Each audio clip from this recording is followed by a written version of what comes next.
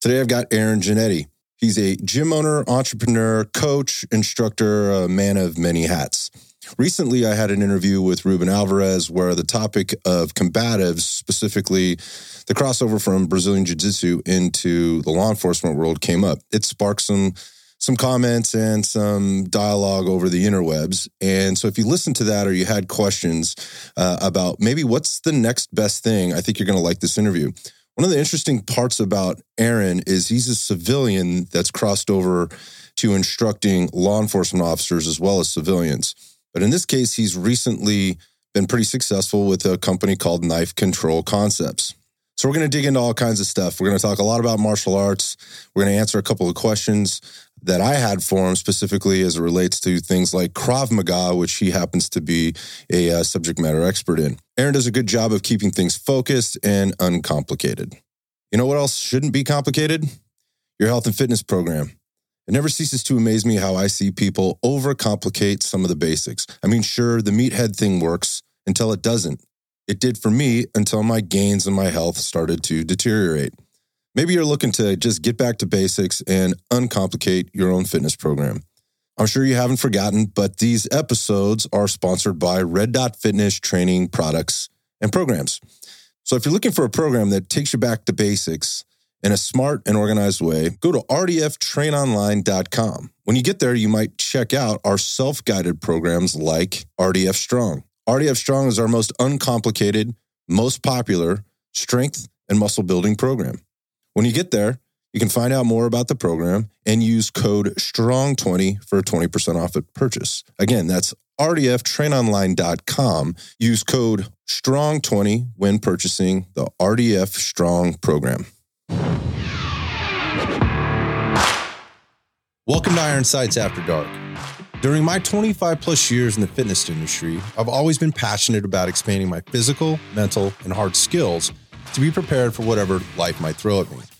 From fitness to firearms and beyond, taking a holistic approach to being prepared has led me on a journey to seek and share both knowledge and skills from expert resources in the civilian, LEO, military, and first responder communities.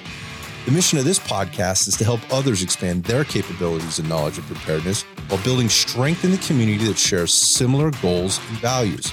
So ultimately, we contribute together and grow together.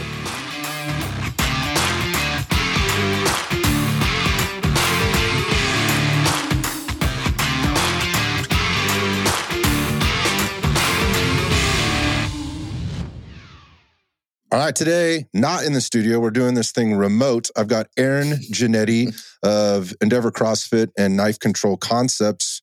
Aaron, my dude, welcome to the Iron Sights podcast. Thanks for having me, man. It's good to be here. I'm stoked to have you. We were just talking off air for just a second there, and sort of what I had said was, look, man, I love going down these conversations to learn about people's, journey and what they've done and why they're doing it and how, and getting into some of the nooks and crannies. And part of connecting with you today is there's different approaches that I've taken to podcasting. And, as I'm a little bit over the 100 mark, I think we're near like 125 episodes or something like that. Dude, awesome. Yeah, but it is awesome. I can't believe it's been that many, but I'm learning that sometimes like coming in very, very researched is good, depending on, maybe goals of both parties.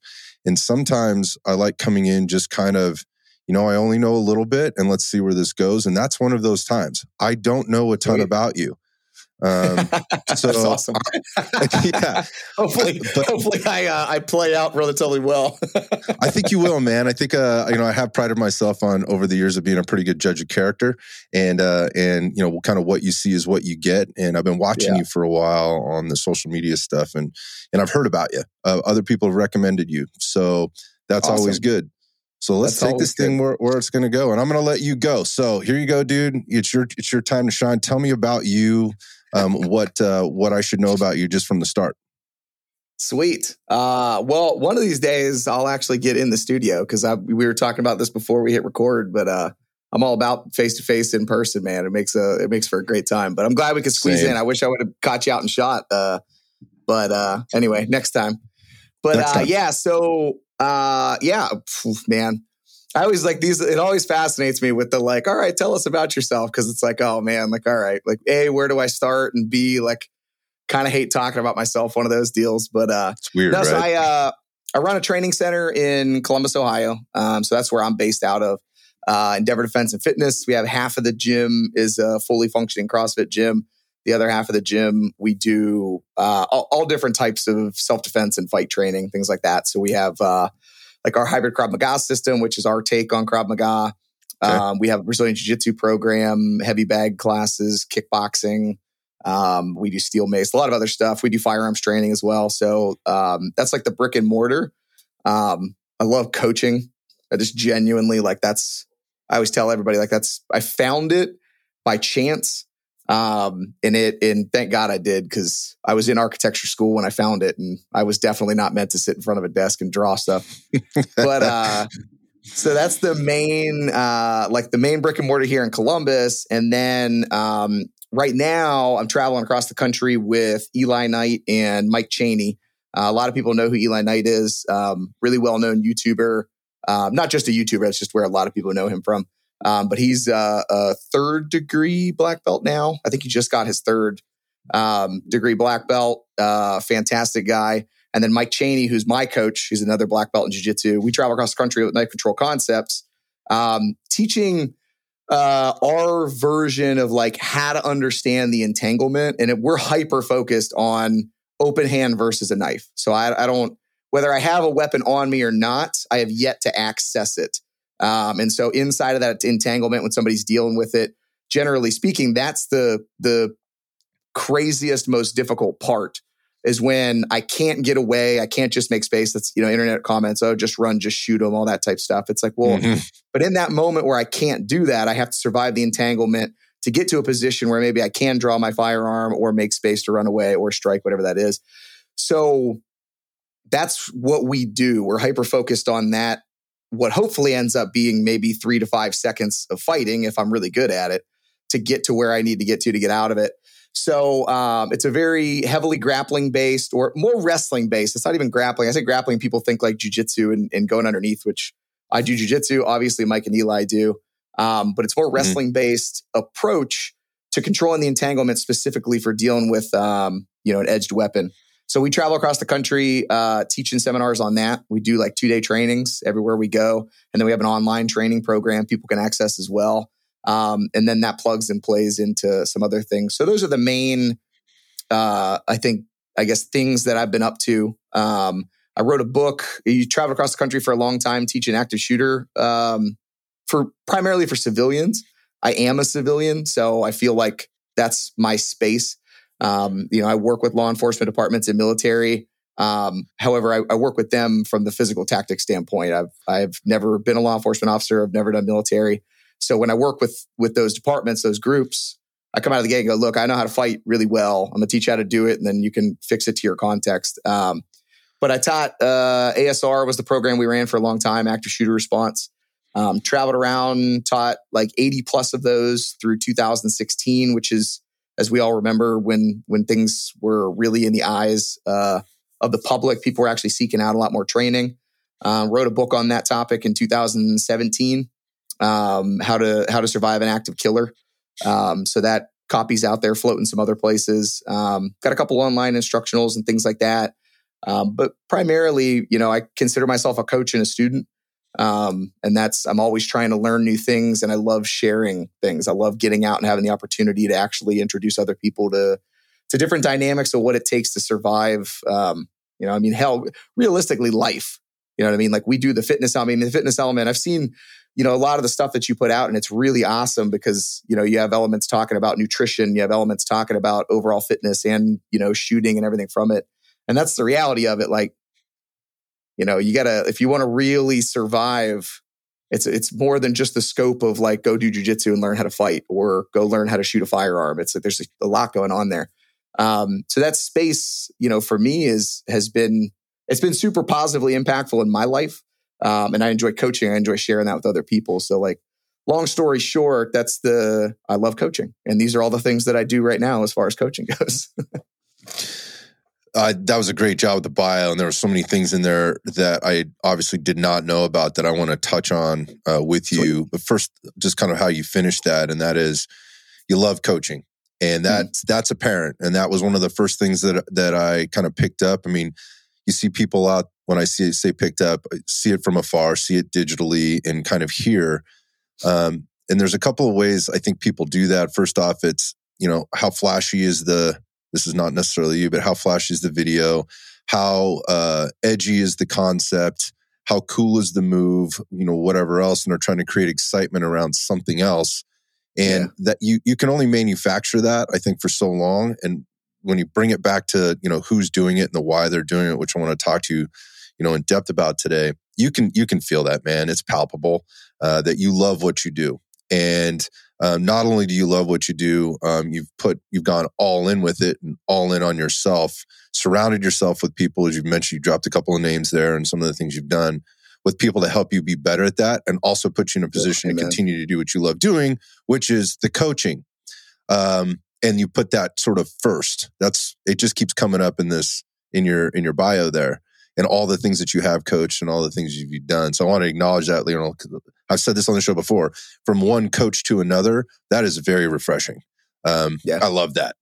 A couple things, just digging back. One, cool. Dude, you've been a busy dude over the last few years. I mean, that is a lot of stuff. But one of the things that intrigues me about this is your connection to law enforcement, right? As a civilian, because that is a tough barrier to break through. And I imagine there's quite a story behind that. So let's dig out the pieces in the story first. Let's talk about the BJJ and where that got started for you, how you got into martial arts or specifically jiu-jitsu, and talk a little bit about that journey, because I love hearing how people are introduced to it and where it fits into their life. Yeah, man, totally. So I actually found, as an adult, I say adult in quotes, theoretically by age I was an adult, but maturity level probably not so much. I'm still not an adult. Exactly right. But by age, legally, I was an adult. My martial arts training as an adult, I actually found Krav Maga first. And I've told this story before a little more in depth. In the past, when I found Krav, I had just a myriad of very bad things happen to me in a very short period of time. And I was an angry, 21-year-old kid, essentially. Mm-hmm. And I was either going to get in trouble and I was on Ohio State campus. It's a big enough party school to get in enough trouble and spend your time drinking and starting fights. Yeah. Or I was going to find something, somewhere to put whatever that energy was. And I happened to, you remember the show Fight Quest? Forever ago? Yeah. So I literally happened to see the Krav Maga episode of Fight Quest and talk about good marketing. Ohio Krav Maga and Fitness, which was a gym in Gahanna, which is on the east side of Columbus, paid for advertisements during Fight Quest during the show. It was perfect. It was oh, this is badass. And then all of a sudden it was oh, wow, there's a place 20 minutes from where I'm at. Yes. So I went and found that first, actually, and thank God I did, because that was the best decision I've ever made. Completely changed my life. I joined that gym and I never left.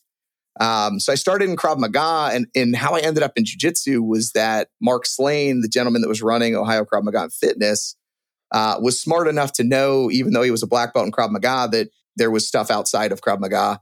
So he actually brought in a BJJ program. He brought in a kickboxing program to supplement what we were doing. So I was first introduced to BJJ by my Krav Maga instructor. He got me into jiu-jitsu. And then when he started to realize hey, as a group, as a unit, we're only getting so far with jiu-jitsu. Well, Arthur Ruff at the time had just moved to Columbus, Ohio. And at the time, I think he was a second degree black belt. This was back in 2008, I think. And, so he paid for a couple of us to go over and start training with Arthur at Arthur's place to get that much better at BJJ and start to get into it that way. So that was how I was actually introduced to jiu-jitsu, was by my, the guy that introduced me to Krav Maga. And then from there, I was with Arthur got my blue belt with Arthur. And then I opened up a gym for the gentleman that opened up his other one. We opened up a second Krav Maga location. And I was the BJJ meme, which was like I got my blue belt and then just kind of faded off into the abyss for like 3 years. And then I love it. Right.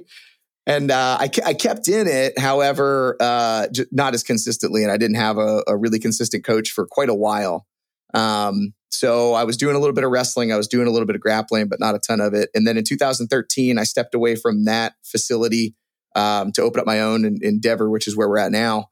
And luckily, along the way of developing a BJJ program here, we were blessed with two really awesome instructors, a gentleman by the name of Justin Kennedy, and then Mike Cheney, who's one of my very good friends and currently my coach. The gym that they were at just had a terrible implosion with one of the head instructors just doing some very inappropriate things. So they were looking for a space to train. They came here. And so I started training under them, and I've since gotten I'm a 2-stripe brown belt currently in jiu-jitsu specifically. So, again, it's my Krav Maga instructor is the guy that actually introduced me to the art of jiu-jitsu. And then I took my legs to follow it and stick with it. That's an interesting journey. It's usually one or the other when we're talking Krav Maga and BJJ, that there's usually not a combo there. People, your BJJ, Muay Thai, grappling, maybe some weapon stuff you'll see people out in there, but the Krav Maga BJJ thing is really not a thing. So that's interesting to me. Can you maybe just real quick for the people that aren't really familiar? So when you go back, when you mentioned the term memes, there's a lot of BJJ memes and there's a lot of Krav Maga memes. Yeah. And you're coming at this from a little bit of a different perspective. Can you kind of explain to people Krav Maga? Yeah. Yes. Yeah. Well, the BJJ meme is the joke is that anytime anybody gets a blue belt in BJJ, because it's relatively difficult to get a blue belt in BJJ. Mm-hmm. It takes time, it takes getting smashed and feeling terrible. And then by the time you get you get your blue belt, you start realizing I'm still nowhere near good at this. The journey really hasn't even begun yet. It really hasn't even started. Conditioned. Yeah. Yeah. So the joke is always that everybody gets their blue belt and then just disappears. It's I got my blue belt and then I'm out. And it's kind of where a lot of people end their journey at blue belt, which is unfortunate and it's true. So that's the meme as far as that goes. However, Krav Maga. So I had a really interesting conversation with the group at Elbows Tight, and they run a podcast specifically for jiu-jitsu. Most people, when they think about Krav Maga and BJJ, or the judgment that'll take place oftentimes with Krav Maga and BJJ, and we'll talk kind of what the two programs are, they don't actually know what the other one does. So they're really making a judgment call based off of things they've seen on social media. And the problem now is I can find terrible examples of jiu-jitsu on social media and amazing examples of jiu-jitsu on social media. And I can find terrible examples of Krav Maga and amazing examples of Krav Maga. And I mean, we can do that with anything. We can do that with firearms. We can do it with fitness. So it's very easy to... Can I time you out for just a second? It's hard when we're in this this digital space that if we were in the same room together, there wouldn't be these interruptions. So apologies to you in the audience with the delays here. But Aaron, that is exactly why I'm asking the question, because it's so much like this. It's like this in fitness. It's like this. So when you're talking exercises, whatever, it's like this in nutrition. It's like this in firearms training. Now we're going to the BJJ Krav Maga thing. So that's why I asked this, because I think people can relate to this, that you can get on anywhere and you can see a highlight reel and you can see somebody's opinion and you can see somebody doing the move perfect or this or that or shit talking somebody else all over the place. But a lot of the times when people are getting their perception or making up their mind or their decision about what something is or isn't, number one, it's based on their own experience. So if you don't, and number two, it's based on knowledge. So, or you could swap those things however you want, but that is why I'm asking the question, because most people looking at it have no fucking idea what they're looking at. They're hot to trot to get on that keyboard and start going off in the comments section or post a Instagram live or whatever else. So anyway, that's why I wanted you to answer. Thank you, man. Yeah, for sure. And that's the thing is look, there's great examples of everything. You know what I mean?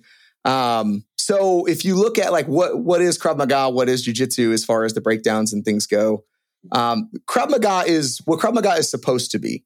And so let's try to do that. If you look at like encompass what it's supposed to be, and then understand that every gym's going to do it differently, whether that's right or wrong. So kind of, Right. it is what it is. So what Krav Maga is supposed to be is Krav Maga is supposed to be an approach that takes, the best elements from all these other places, gets rid of anything that has nothing to do with practical self-defense, and then packages it into one tiny little system.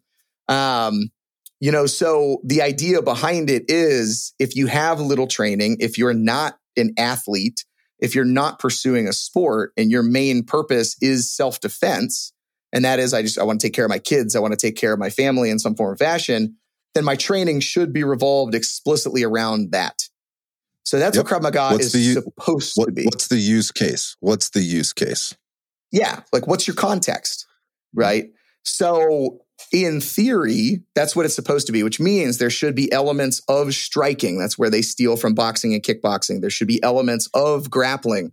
So they're stealing from judo and wrestling and jujitsu. There should be elements of both weapons defense and understanding offensive use of weapons. So we're stealing from arts like Kali, and then from various firearms instructors. So that's what it's supposed to be. And where Krav Maga usually gets a bad name, and it's justified too, is when it came to the States, very heavily driven in starting an adult martial art. And you got to remember, like, in the 90s, when this was coming out, or at least trying to come big, there weren't like adult martial arts programs. It was like Taekwondo. It was still the hot spot, and karate and things like that. But creating an industry of adult martial arts for like everybody, as opposed to just the batshit crazy people that want to do MMA. And that's myself in that camp, by the way. Besides them, like, there wasn't an industry for that. So they had to create that industry. So there was a lot of marketing around it. And so you heard a lot of terms about like, this is intuitive. It's super fast to learn. You're also going to get a good workout. And then you had these celebrities jumping on and talking about how positive of, this is a great workout and all that type of stuff. So they started getting this, they latched onto that because it's good marketing. Marketing is marketing, right? As far as it comes down to it. So people latched onto that, and it started coming into like, oh, it's watered down, it's bullcrap, it's all that. And don't get me wrong, some of the programs are. However, the majority of people that are showing up, not necessarily, but the majority of people that are showing up for a fun way to learn fitness are going to get more out of a Krav Maga class, and they'll actually show up to a Krav Maga class and learn a little bit about self-defense than they would if you tried to market them with jujitsu or wrestling or kickboxing, like Thai boxing, right? So a lot of people forget that the demographic essentially for Krav Maga is people that just want to learn how to defend themselves, right? Mm-hmm. Now, in a good world, they should be talking about, like what Craig would refer to as managing unknown contacts. How do I do my verbalization? How am I preparing myself and understanding the elements of my field of vision and awareness? And you should also be talking about striking, and you should also be talking about good grappling and things like that. When I went through Krav Maga, like, there was, maybe 5% of the program was grounded. And so there was a huge gap in it. Now, some of the systems, or I should say some of the affiliations or associations, have definitely caught up. They've definitely implemented wrestling and Krav Maga or jiu-jitsu. However, there was a huge gap in it. So jiu-jitsu coming in and saying like, well, if shit hits the fan and you go down to the floor, you guys are screwed. They weren't wrong. Right. It's just, again, for most people, if I can't fight standing up, well, let's not talk about the floor just yet. Like, I need to keep these people on their feet to start with. So Krav Maga is supposed to be, if it's developed and taught very well, it's supposed to be self-defense. It's supposed to be all the elements of actual self-defense, not, well, exactly. There's no sport element to it. It's supposed to be, I want to get home safe, end of story. So it's allowed to be ugly. It's allowed to be violent and aggressive. We have to talk about legal and all that type of stuff if it's done properly. Is it always done properly? Not necessarily. It looks unorthodox, though, when you look at a typical, martial art, right? Where there's structure. It looks unstructured, is what it looks like if you're looking at it from afar. And from a marketing perspective, you're probably trying to show the flashy shit because the very fundamental stuff isn't going to be exciting for anybody to look at or watch, and they're not going to understand that. But when you see people flying around and what looks like practically flailing and going all out, that looks like a street fight.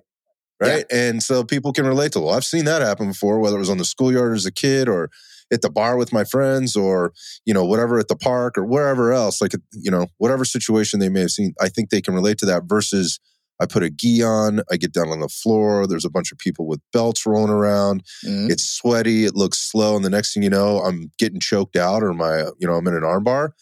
I get it. Now, what jiu-jitsu has had the opportunity to do over time is the marketing has gotten massive. I mean, now people understand, we've seen it through, you just mentioned it, through MMA and how, proficient people are and how effective it can be. So I think there's a little bit more of an acceptance to it. And they're also looking at it as a form of fitness. How do I, and also mental, kind of a mental release or, church for that, for lack of a better term, to get out and do that. And it's very family friendly. Like I can take my 5-year-old to jiu-jitsu and they're going to have fun with the kids, but they're also going to learn some more practical skills. And I'm just going to say it, more than what they learn maybe in a Taekwondo class from a self-defense perspective or meeting up with the schoolyard bully, going back to that example. And I can be in one room, they can be in another. Mom's cool with this. Like, if this just makes sense versus going into a Krav Maga spot and or looking at it and going, that looks pretty wild. So, you will be surprised, or you might be surprised. I don't know, but really, there are some programs that run really good kids Krav Maga programs, and they run the elements of those in. But the one thing that, again, you've got to remember.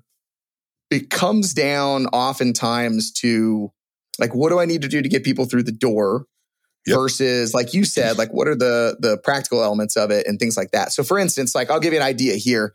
Like, again, we run our version of what we refer to as, hybrid Krav Maga here. However, for the kids, we start kids in grappling for a couple of reasons. First and foremost, most of the cases they're going to run into in a bully situation are going to be more socially, like managed in a socially acceptable manner with good grappling, right? Gotcha. Now, right? So bully gets into that position. I can manage space.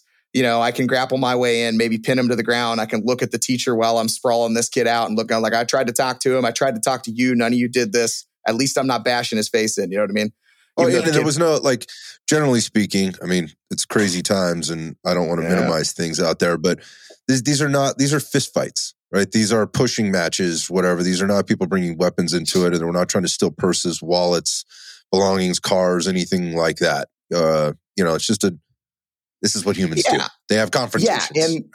And I will also put out that no matter what it is, whether they're doing Krav Maga or jiu-jitsu or wrestling or boxing, whatever it is, like whatever you start your kid in, there's an element of confidence and stature and overall the way you carry yourself. If you have a good coach that's also teaching you how to manage the emotional and communication side of it, we're going to have a lot less of these situations just in general, because these kids are not going to be walking themselves into it either by backing down in a way that, again, makes them look like a victim to prey, which is what it is, right? If I'm the big bully, I'm not looking for a good fight. I'm looking for the person that's not going to be a good fight, because obviously I have some weird insecurity that I need to flex on other people for. Why would I flex on somebody that can actually, whoop my ass? So in a bully situation, like, I don't want my kid to just be, cowering, because that's a sign that's going to draw that on. I also don't want my kid getting so overtly angry and flexed and emotionally triggered by words from somebody else that they're instigating a fight. So I want to have a kid that has enough confidence and understands enough about communication that they can actually simply let words bounce off them, ignore the situation, have the confidence in their physical skills that if something were to happen, they can actually manage that fight and deal with it and keep themselves safe, and hopefully do it inside of the whatever crazy justification that is going on in whatever school they're in. But the reality of it is, like, it's more than just the what art am I setting my kid up for? It's like, who is teaching them the art? Because I can send you to some BJJ gyms where, their mentality is, kill, kill, kill, highly competitive, 500 miles an hour. And that kid's going to end up with a complex by the time he's 22 because he's going to be so obsessed with his overall output in life and his performance and competition that when he finds out he's not the next Gordon Ryan, he's going to hate himself by the time he's in his mid-20s. And it's like, that's not good either, man. Like BJJ is supposed to be something that is enhancing this kid's life. So now we start kids in grappling because, like I said, it builds a lot of confidence. It's going to lower some of the overall just liability and risk in general of them learning and being able to strike together and all that type of stuff. And it's a good baseline. However, I will still make the argument to this day that from self-defense specifically, like if you really want to bury this down and you want to say, okay, I'm never going to a Krav Maga class ever. I just want to learn grappling, so I'm going to go learn BJJ for self-defense. I will take a wrestler with 6 months over a BJJ student with 6 months, 5-1, like all day. Because what is wrestling? Wrestling is constant pressure. It's being on top and it's smashing people into the floor. And if you look from a self-defense perspective, that is what you should be so hyperly focused on. So realistically, like you could take a Krav Maga guy with 6 months, a BJJ guy with 6 months, and a wrestler with 6 months of training with the same equal amount of training, put them in any rule set that allows the Krav Maga person not to like elbow their freaking head into the ground and stab them with a knife.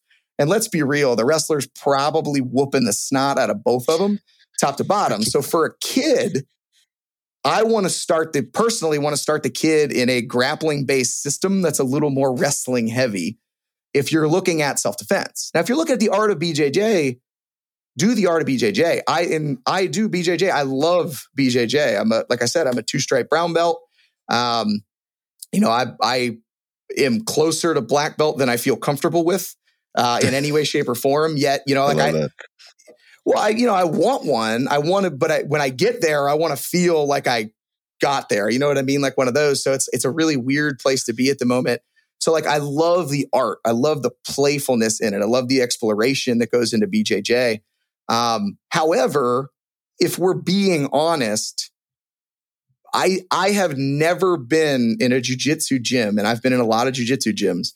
I have never been in a jiu-jitsu gym that actually focuses on what we can define as actual self-defense.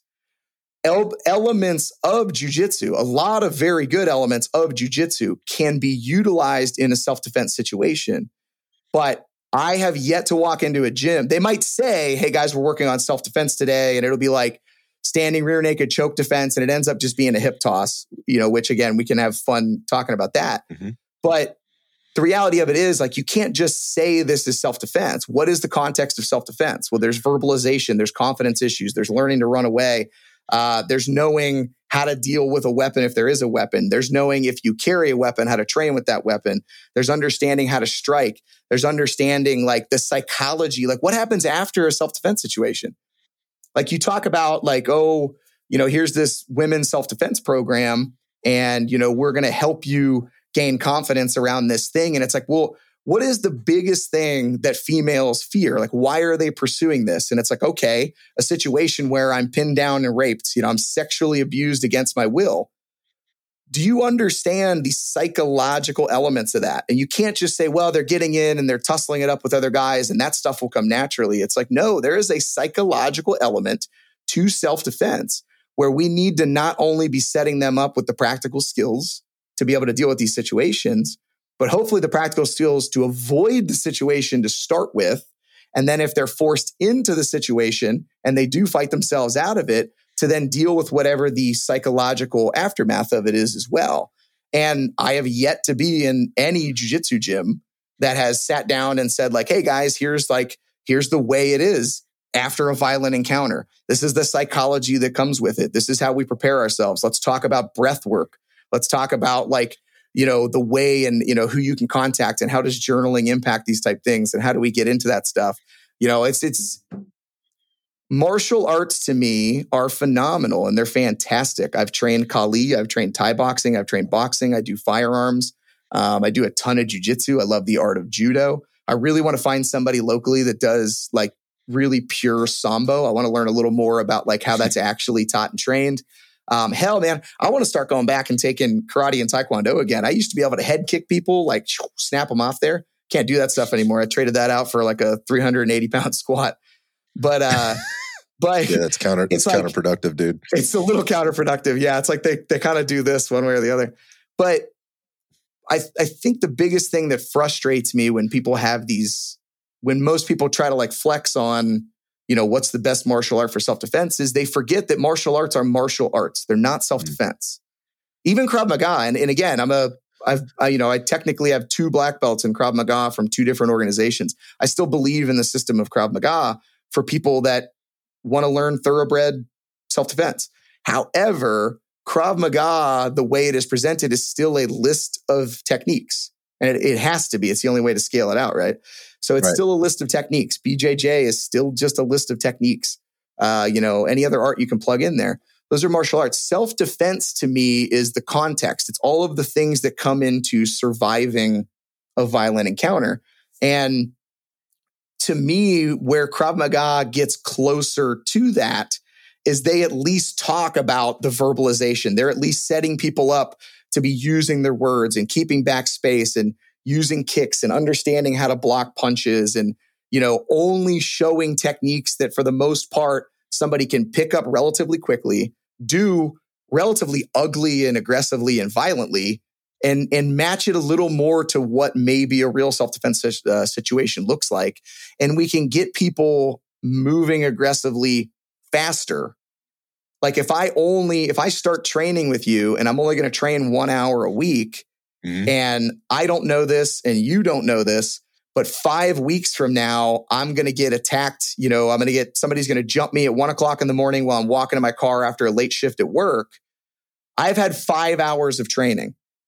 You're going to tell me right now that if I happen to show up at the gym when they started a leg lock series or a deep half series or even a fundamental mount series, and the fight never went to the ground and I never got into mount because I was choked up against my car and they started beating the shit out of me with their fists and then drew a knife, I probably have a better shot if I was put through some high intensity, ugly, aggressive stress drills. I learned how to hit really hard. I learned how to scream. I learned how to turn around and sprint. I learned how to flail, but intentionally and aggressively. You're going to probably get more out of that in 5 hours than you are 5 hours of, again, whatever the jiu-jitsu focus was in some form or fashion.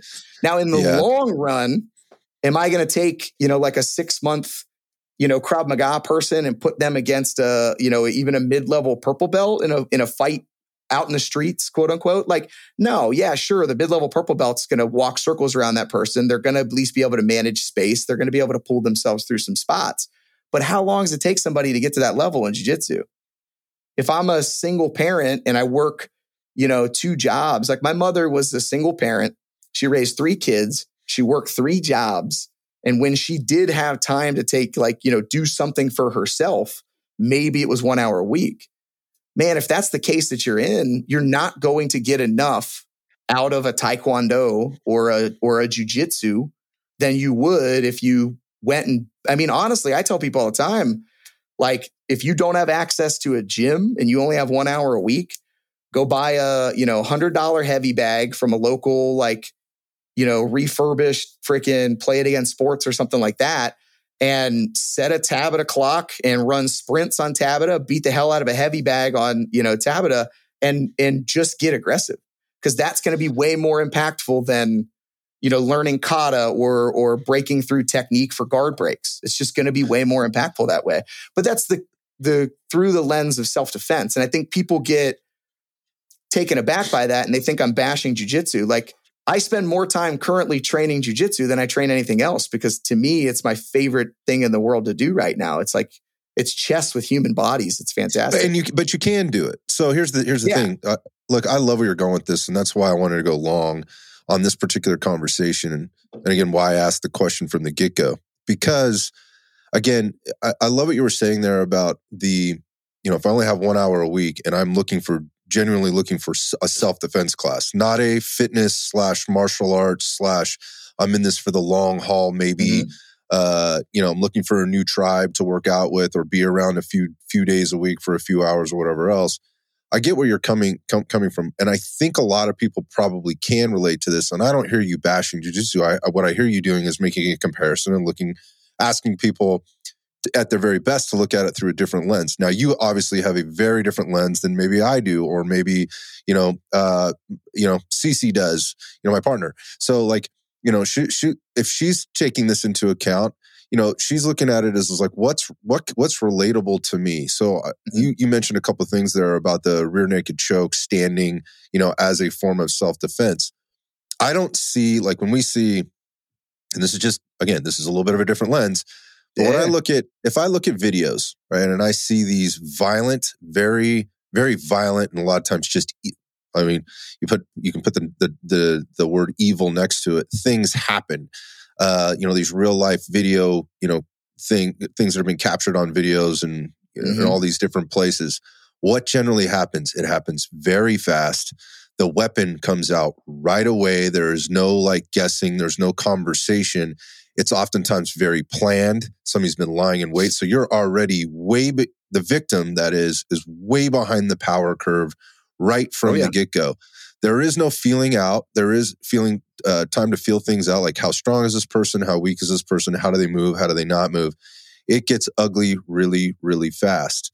And I think the speed piece is something that I think people, when they watch it, they can just look at it and go, oh my God, if that guy got his hands on me, I'm not sure I could defend myself, or I know I can't defend myself.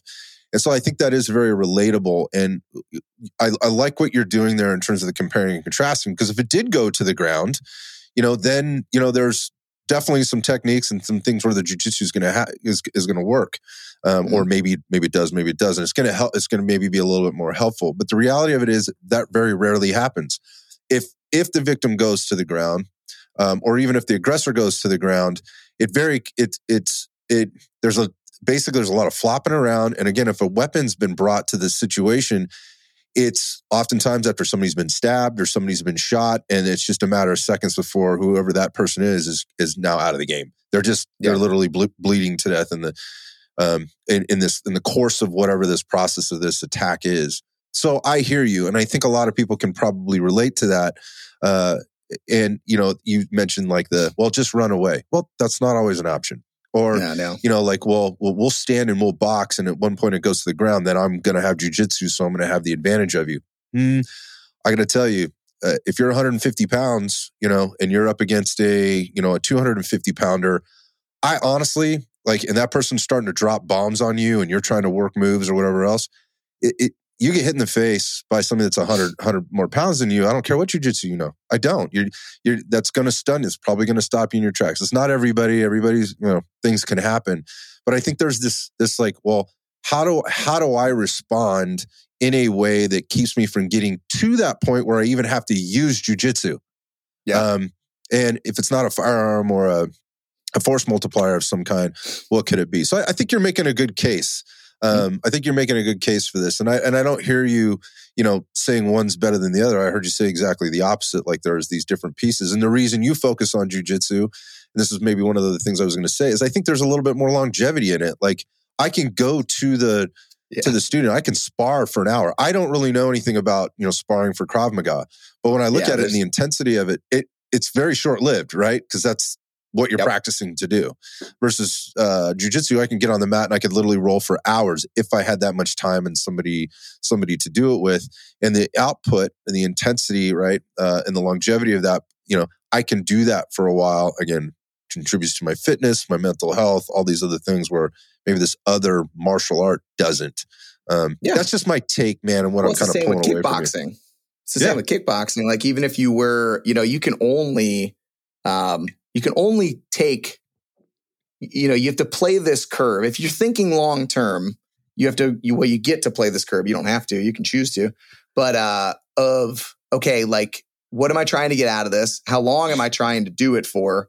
Where am I trying to take this as far as context goes? And when I was introduced to kickboxing very early on, it was very unregulated. And it worked for me. I was in my early 20s. I was a pissed off, angry kid. I needed to be hit. I needed to hit people. So I learned okay through grit. But the way I learned kickboxing was not the way that any normal, sane human being should learn kickboxing. I learned how to keep my hands, don't block kicks with your hands. I learned that because they literally would wait until I dropped my hands to block a kick and would punch me in the head. And it was like after about the 39th time, it's like, oh, maybe I should keep my hands up. It's the same with me, man. I was the big guy that walked into the gym. The first thing they did was put me in the ring. They're like, oh, this is fresh meat. And they beat the shit out of me.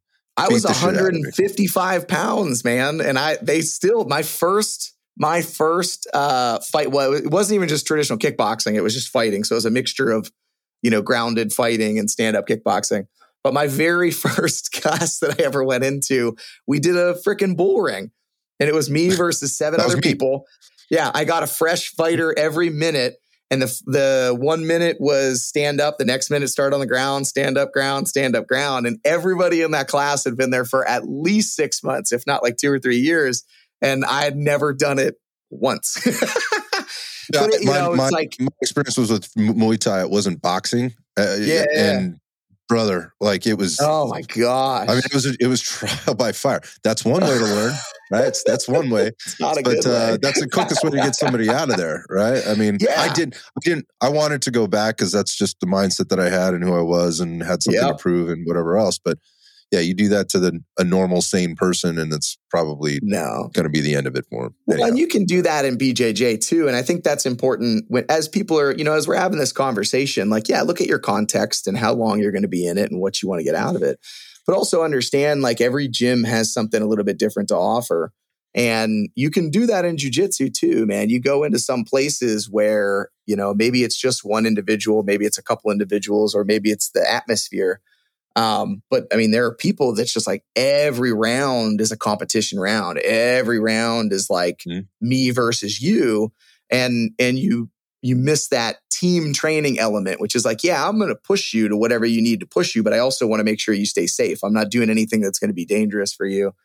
And in a lot of jiu-jitsu gyms, I would say that the vast majority, I don't see that problem. However, again, like, if you've only got one jiu-jitsu gym within, a 30-minute drive of you, and it happens to be some dude that, did a little bit of wrestling and then was an amateur MMA fighter for like 2 or 3 years and then decided to open up, a fight club in his neighborhood, that might not be, even though jiu-jitsu is a great art and it can be good for longevity overall, that might not be the place you want to be going.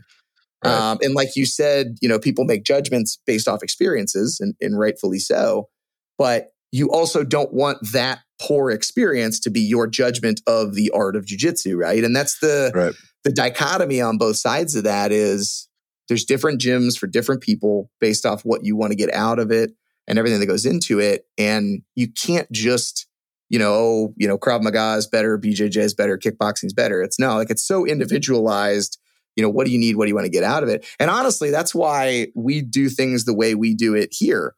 So we have a Krav Maga program and a jiu-jitsu program and a kickboxing program. And we do heavy bag classes and we do focused mid boxing classes and we do steel mace and we do mobility work and we do strength and conditioning because it should be holistic. Krav Maga is not enough. BJJ is not enough. Kickboxing is not enough. So we bring it all under one roof so that you can get a little bit of everything. And we tell our Krav Maga students that. Like, I look at them. So for instance, to get a black belt under me, we don't really even call it our Krav Maga black belt, but I don't do Krav Maga black belts. To get a black belt under me, you have to have gone through all 5 levels of our Krav Maga program. You have to have at least a blue belt in jiu-jitsu. You have to have at least 50 hours of live fire training. You have to have at least have gone to 4 other seminars with somebody. And we do like a whole list of, who we think is good. So like Rogue Methods and Fit to Fight and ShivWorks. And like, you need to go see these guys too. There's a reading list that involves psychology and training and, mental status and violence. And you can't even apply or show up to take it unless you have satisfied all these things. You have to have done live competition for jiu-jitsu. So it's like, to me, that's really what I want to get in people's heads is none of these programs are enough. You should be thinking about the psychology. You should be thinking about, your communication and your language. You should know how to shoot, even if you hate firearms. You should know how to shoot. You should know how to use a knife. You should know and understand, what it takes to get in there. You should be good at grappling. You should be good at kickboxing. And get those whole elements in. And to me, that's self-defense.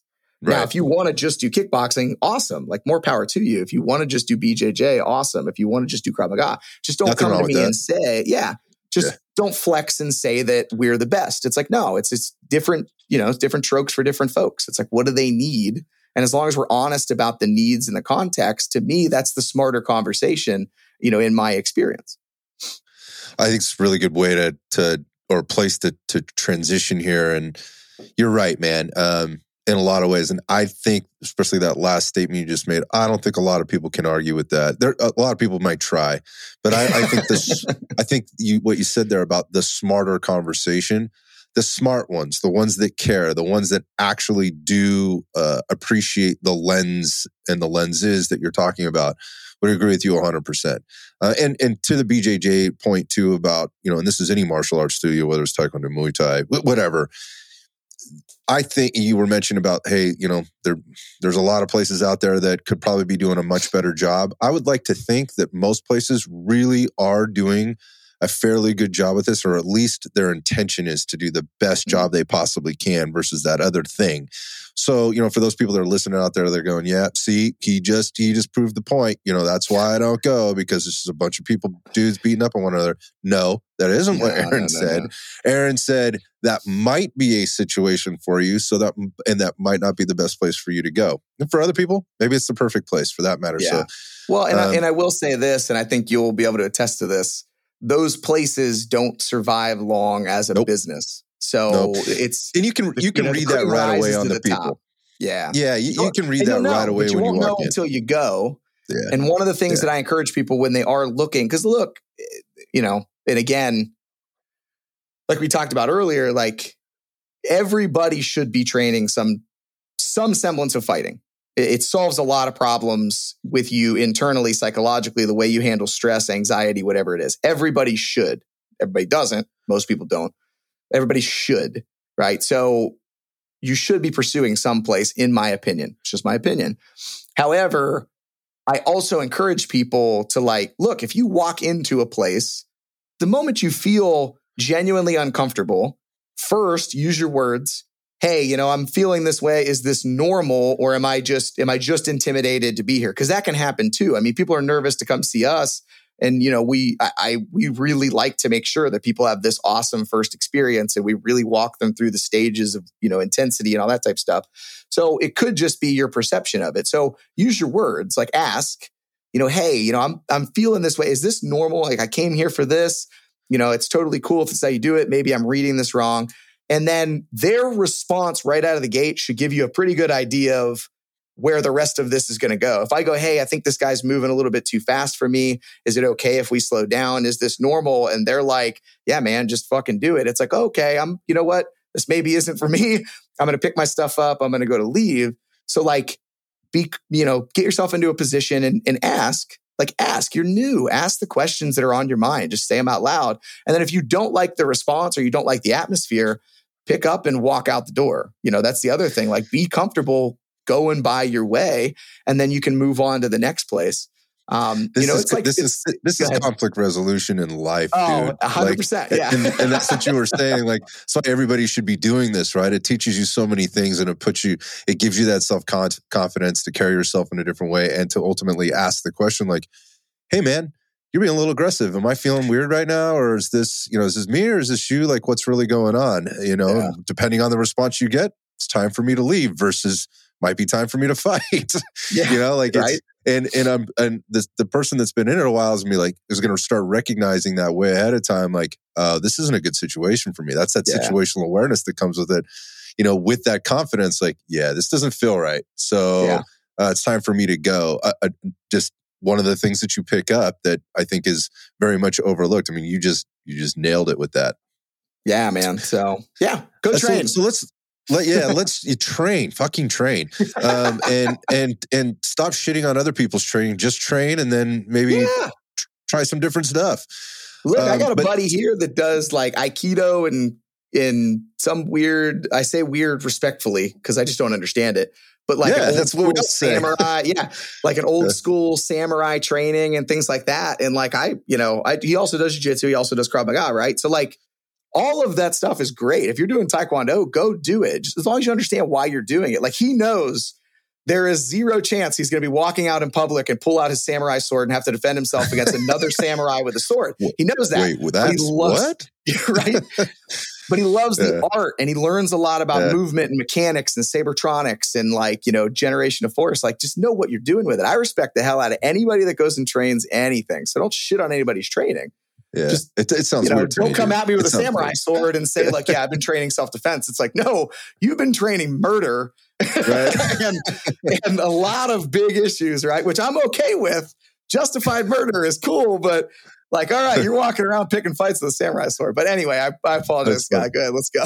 That's funny. So speaking of swords, right? And we were just talking about the Krav Maga and the whole thing. And I was talking about transitioning. Let's transition into knife control concepts. Sure. Because, you know, going back to the Krav Maga, this makes sense. You know, we're talking about weapons manipulation, self-defense, and then use of, force multipliers. You know, there's a lot of, we're starting to see a little bit more of this pop up out there. There's some big names. Maybe you'll drop some of them. I think you already did, just some of the people that you're working with. But, you know, talk about knife control concepts, what it is that you're teaching, and how it is that you're teaching it outside of the typical stuff, all the things that we've already mentioned. And here's a couple of things that I'm curious to know about. First off, like, who's coming to these classes, like, and who's taking this stuff, who's most interested. And the other part is like, you got into you mentioned earlier that you've crossed this barrier into working with law enforcement as a civilian. And so I'm curious how that fits in for you specifically with regard to knife control concepts. Sure. Yeah. So the KCC program, it's, like I said, it's our look at handling the entanglement. So there's, just as I was talking about earlier, like, self-defense should have striking and all that type of stuff. This program has zero striking in it. It's all about learning to manage the entanglement. And for those listening in that are like, he keeps using this word entanglement, literally picture you physically entangled with another person. That's what it is. So somebody holding onto your shirt, somebody grabbing you and framing while they're stabbing you, somebody trying to access a blade, within close quarters. So it's our answer to learning how to manage that. Now, in my experience, and I can only speak to my experience in teaching knife defense stuff, we previously, when most things are taught, we're taught a series of techniques in a very specific order. And then when you get into live training, scenario training, whatever you want to call it, or real world violence, nothing ever follows a specific order. So ever. What it actually, ever. So violence starts to become more about decision making. So how quickly can I observe what's happening? Whether you want to go through OODA loop and all that kind of fun stuff, but how quickly can I bring in information, process information, and make a decision? Like, that's really, I think, the most important part. And in my experience, the ability to do that comes from exposure. So the more times I am exposed to something, the faster I will recognize that it is happening and or about to happen, and the sooner I can decide to act against it, right? And this is fighting in general, even in boxing. Sure. Like, if you look at Mayweather, and his, like, defensive strategy for boxing, Mayweather is not, it's not that he's, like, reading everything perfectly. It's that he has literally stood across and watched hundreds of thousands of right hooks come at his head, so he can pick up on mannerisms, patterns, body mechanics, and he's in his brain already decided that they're about to throw, a right hook, right uppercut, whatever, and he's already moving. And so he's doing that because he's been exposed to it hundreds of thousands of times. Can I jump in here Can I just jump in for a second? The other thing he knows is that the guy isn't going to kick him in the head. Right? Exactly. He also knows he's not going to pull out a weapon. So there's what isn't going to happen, as well as what you've witnessed happen several times. But in a real world self-defense situation, there are no fucking rules. So there are patterns. Yeah, there are patterns. And so we can do a little bit of, like, statistical, hey, I've watched X amount of knife videos and 80% do this, 90% do this, 30% do this. And you can play that game all you want, but you're absolutely right. That 10% on the other end of 90 is still 10%. Shit still happens, right? Mm-hmm. But anyway, so instead of creating a system that's like, hey, this is, like, for instance, in Krav Maga, like, going back to the comparisons here, overhand knife is very specific. This is how you do the defense. You grab, you do this, you do this. So it's at ABCD. Well, I don't know when the knife's going to populate. I don't know how it's going to populate. I don't know how big the dude is. I don't know where it's going to come from. So instead of creating a system of ABCD, what we essentially created was a chain wrestling system so that we can teach you the most common positions that we see in real fights. Not, again, like I'm making an over-exaggerated example for a reason, not deep half. You know what I mean? Like we don't see that populating in real life. But what we do see very naturally is half collar ties, shirt ties, 2-on-1s, like very general positions, big, gross, ugly overhooks and underhooks. So we put you in all of the most plausible situations for self-defense. What are these positions? For us, that's the inside 2-on-1, front side 2-on-1, outside 2-on-1, back position, overhook, underhook, front headlock. Those are going to be like your primary. Okay, look, if I understand how these positions work, I'm covering basic stand-up wrestling at this point. Yeah. Now, what's the most important thing? Yeah. So the most important thing for us to get people to now start to understand not only how to execute these things, but be able to adapt to them is they have to get a ton of reps. So then the idea is, how do we create a system built to help people appropriately practice? Because the other big problem that I saw in a lot of martial arts, and again, this is coming from me teaching. What I believe is I look back on the first 9 years of me teaching and being like, man, I was teaching super inefficiently. I was teaching a lot of ways they did older-wise. So now instead of looking at it and saying where most people go, where it's like I do an outside defense counter, drag to the outside, take the knife away. That was 1 rep. And now you go and now I go. We go back and forth. Well, how can I get as many reps as possible in the shortest period of time? And not only that, but create a system that people will actually consistently train. Because how many people go to a 16-hour training on a weekend and then they might actually pick up 1 or 2 things. So let's say they pick up 10% of what they learned over the weekend. And then they might actually train after the weekend 20% of that 10%. You know what I mean? It's all very small percentages, man. Like you've invested the time, you've taken, which meant you had to give up something else, which means you have to come back to that something to cover that, to make up for the time that you took away in order to do it. It's a very small percentage of people. Yeah. And then also, like, practically speaking, like if you're talking about the firearms thing, like I have to have range time. I have to have access. I have to, be in a place where I'm not going to be limited on what I can and can't do on the range, all that kind of stuff. So yeah, I mean, it's a very small percentage. Yeah. So what we tried to do was solve that problem the best that we can. We understand, look, like you're not going to go back to whatever it is, your Krav Maga gym, your kickboxing gym, or just your job as a law enforcement officer or whatever your real life is, and be able to commit additionally on top of what you already do, 3 hours a week to all of this. So what if I told you that once you do this training, I can set you up with very specific drills to practice that if you did them for 5 minutes, 3 to 5 days a week. Now, keep on. This is the long game. Like you're going to do this every week.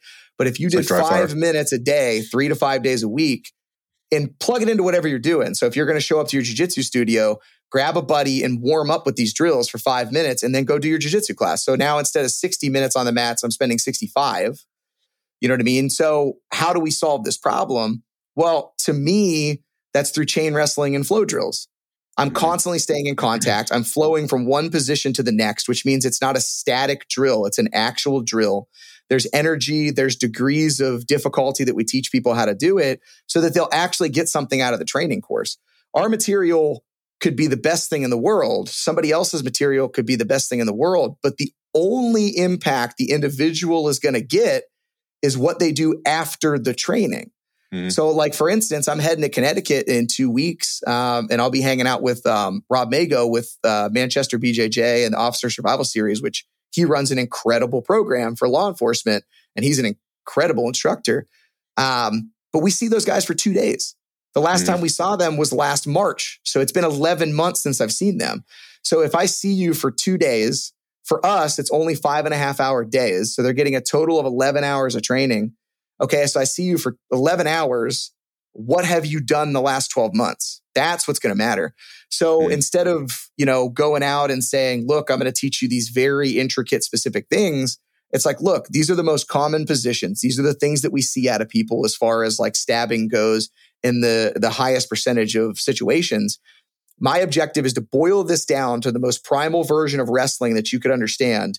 And more importantly, get you to get hundreds of thousands of reps in 11 hours. Efficiency.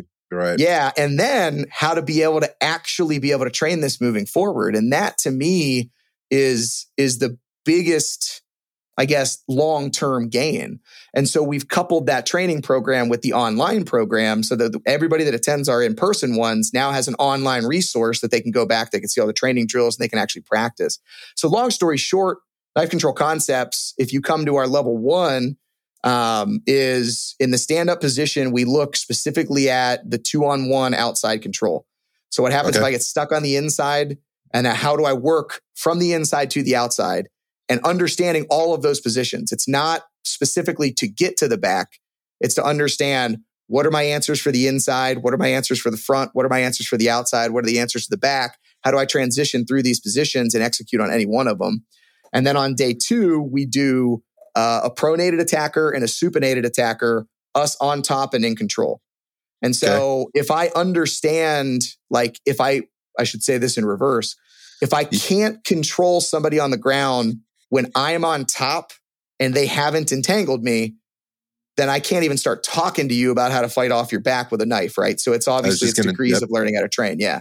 So that's what the KCC level 1 is. And we break it up in a manner where the concepts, hence the program name, Knife Control Concepts, the concepts tie from standing to pronated on the floor to supinated on the floor. And everything that we do across the board ties right back into the first initial drills that you learn. That way you can actually practice it, you can actually absorb it.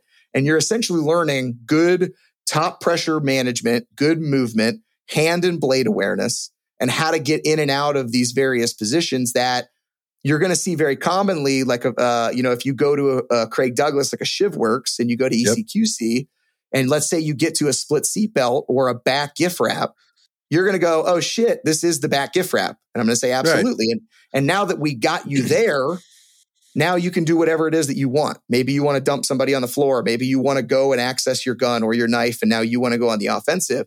Our job is in between entry and exit.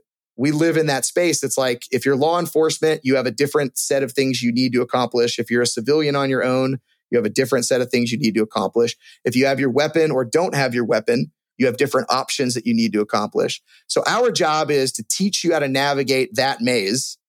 And then you can plug that in to enhance anything that you do. So if you carry your knife or carry a gun, or the different context of, I'm going to defend or I'm going to deal with an attacker differently if I'm out with my 7 and 5-year-old than I am if I'm out by myself. I'm going to deal with that differently if I'm out with myself and my wife without our kids versus if I'm out with, all 4 of us together. So those are all completely different fights. And I can't go, here's the answer to a straight stab. Here's the answer to an overhead. Yeah. So instead, we teach you how to freaking wrestle, how to get a ton of reps doing it. And we only focus on what we have seen to be the most plausible positions of control. Yeah. So you just went through a really good explanation of sort of the curriculum. And I think people that have been through some combatives classes, whether it be with, blades or firearms, they're listening to this going, yep, this makes perfect sense. And they also heard the beginning part of that was like, I went through this amazing class. I learned so many things, but I really haven't practiced it since. Because it's very hard to do unless I have a partner, or I go to a particular academy or school, BJJ or whatever, self-defense academy, that we're actually drilling this stuff, which is the harder thing to do. But, you talk about the different positions, the 2-on-1 position is an example. And I think as people are bouncing around and they're looking at these things, like me, I'm being exposed to it through whether it's social media or otherwise. I'm hearing you. I can visualize this stuff. This isn't you reinventing the wheel. No, this isn't you. Yeah. So this isn't you coming up with like, this is the method. It's more like we've seen and done a lot of methods, and we see a lot of other people doing those too. And what we're just trying to do is simplify it, not dumb it down, but simplify it so that we can deliver the methodology through. But that's based on a philosophy that we know we can't teach you everything. So, Yeah. And we know that if you get yourself in this position but can't handle this position, it doesn't matter. So we have to focus here first, and that is really the simplification of what is and can be a very complex problem set without overcomplicating it. And it makes it actionable. And I think that's yes. the big thing is you can actually you can take this material and put it into play. Right. And again, practice it in small blocks. You know what I mean? And that's where, you're on the money with the way you're assessing this from the other side is it's simplifying it into a package and making it actionable. And that's always been the biggest problem for me. And so honestly, I was really just trying to solve my own problem, my own struggles when it came into it. And I think that's how a lot of things are developed. It's like, man, where have I struggled and how do I solve that problem? And I wonder, I bet people are having the same problem.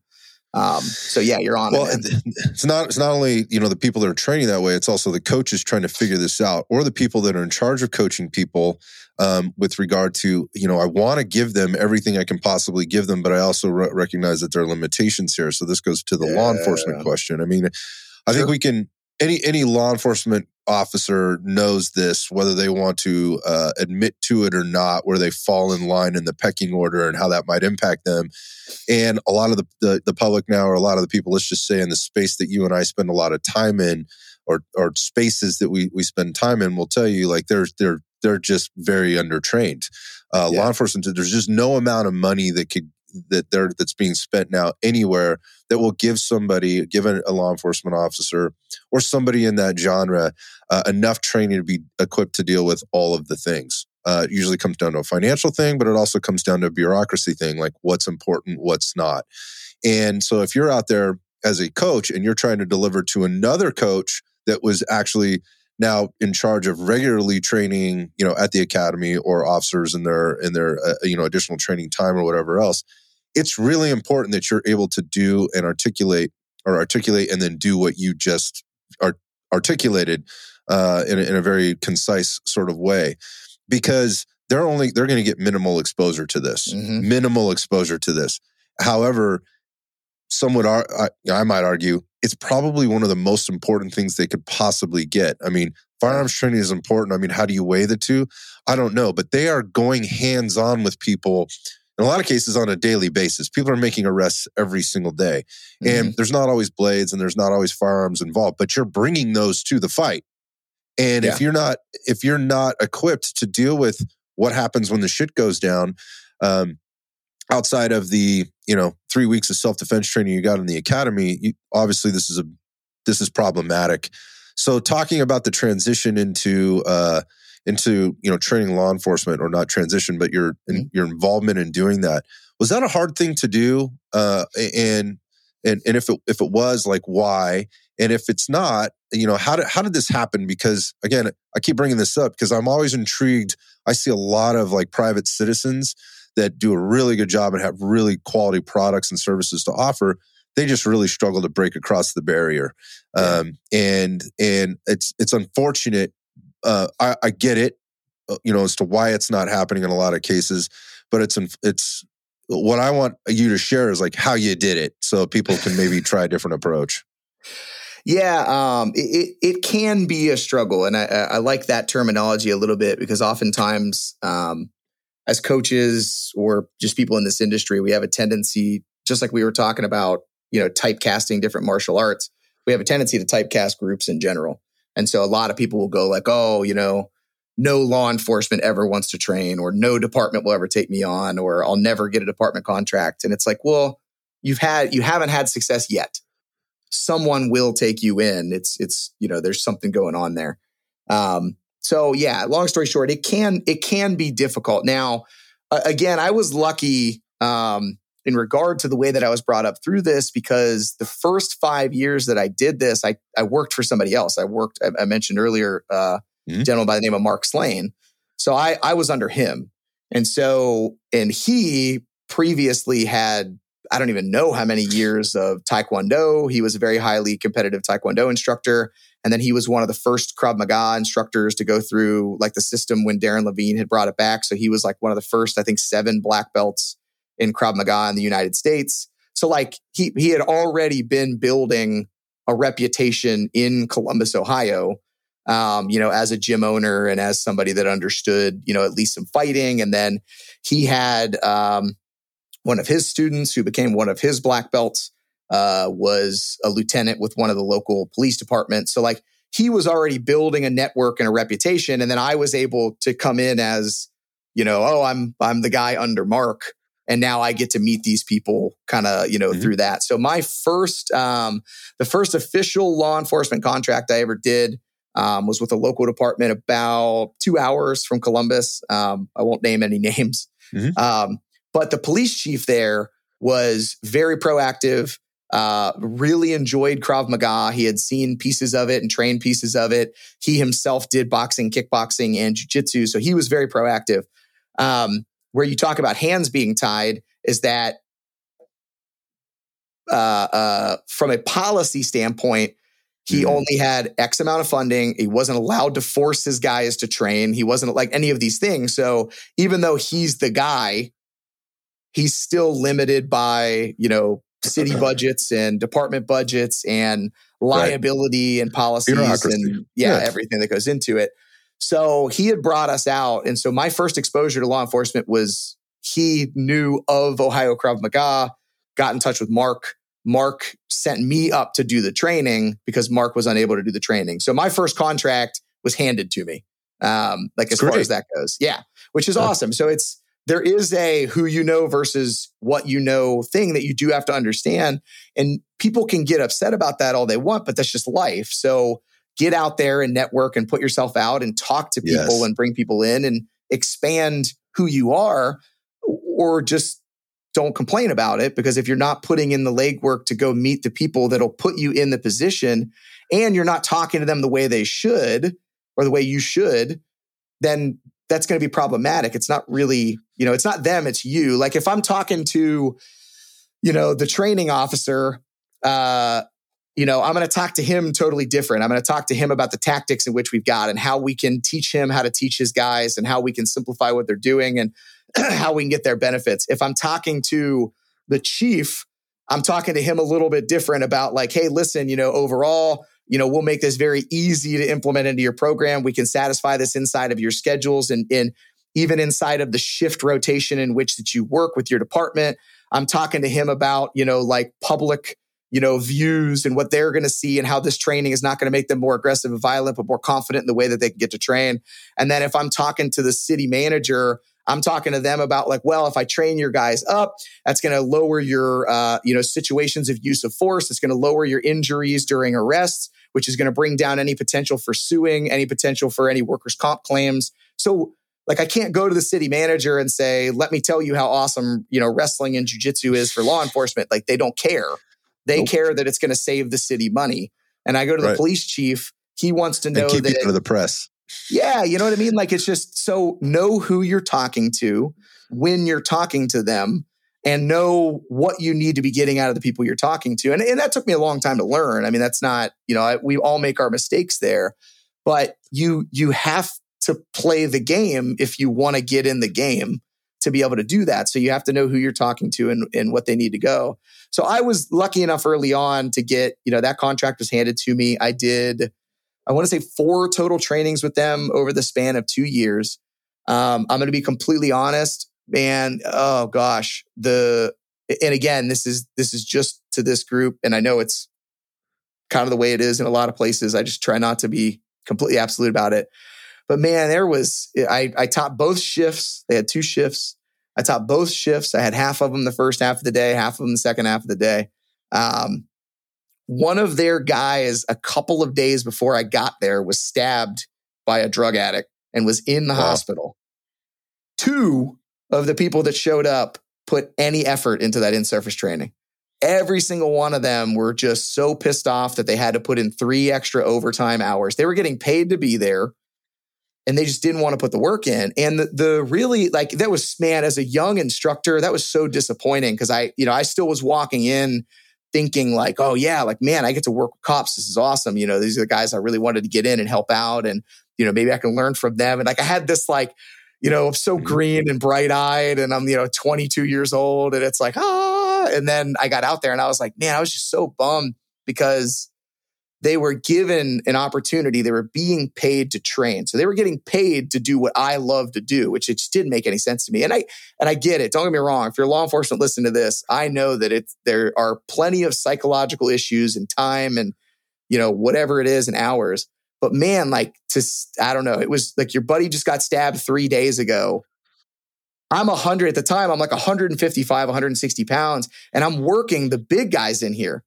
And I'm not even good back then. You know what I mean? Like I'm still early in what I know about like grappling and self-defense and jiu-jitsu as in general as it is. And I'm like, man, you're having trouble dealing with me at 160 pounds and your buddy just got stabbed 3 days. It just didn't make any sense. And it was very upsetting, unfortunately. But it honestly got me to realize what we talked about before, which was like, you need to meet people where they're at. Instead of walking in and forcing your expectations on them. And so I usually will spend anytime I do any training, this isn't just in-service training for departments, but anytime I do any training with a group of people that I just don't know and haven't paid their own money to be there, it's a little different when somebody pays $350 to come train with us for 2 days than it is when it's like, hey, this is a work thing, it's an in-service training or it's a corporate training. The first hour or two, I really just try to feel them out. I try to make things a little bit easier, a little icebreaker, make sure that it's in there. I just want to kind of see where we're at, and then I'll meet the group where they're at. If there's 3 guys in there that I can just tell, man, these 3 want to really be here, then they're probably going to get a little more of my attention than anybody else in the class. I'll push them a little bit harder. I'll let everybody else just kind of, go through the motions, still giving them good, solid training, but I want them to be invested in it. So I try to make their experience what they want the experience to be into that regard. And I can't be emotionally invested in the fact that maybe they don't want to be there training. Yeah, that dude. So yeah, it's tough, man. So many things right there. So many things. And so to go back, that's why I wanted to ask, because, a lot of people are like, yeah, I want to work with the tier 1 guys. I want to work with the people that are out on the street every day with plate carriers and have to carry a gun and a badge and, to protecting and serving, not understanding that they don't necessarily want to be there. So there's stuff here. First, one, what I heard you say is like you worked with somebody else, almost like as an apprentice, so to speak, for a while. You weren't trying to be a big fish in a small pond. And I think there's so many coaches out there in all the different realms, whether it's firearms, martial arts, the specifics of what you're doing with regard to combatives and self-defense, fitness, whatever it happens to be. Everybody wants to be, puff out their chest and be, the expert and show what they can do. And they're doing that in all different kinds of ways. And it makes a lot of sense to stop trying to be that for a little while or spend some time with somebody else, knowing while you're there what you should be doing. One of those things is to just learn. Right. Yeah. And part of the learning is learning how to network and building relationships and taking it all in and asking questions and so forth. And I think a lot of people are just like, well, I can be an instructor. I can be a coach. All I have to do is, fill out some paperwork, put my name in a building or start a website or whatever else. Because I got these 10 people that are listening to me and already paying me this. I'm going to go down I'm just going to continue this. And the next thing it'll be 20 people and then it'll be 30 people. And you've missed so much along the way in terms of the learning process, and you're going to reach a ceiling.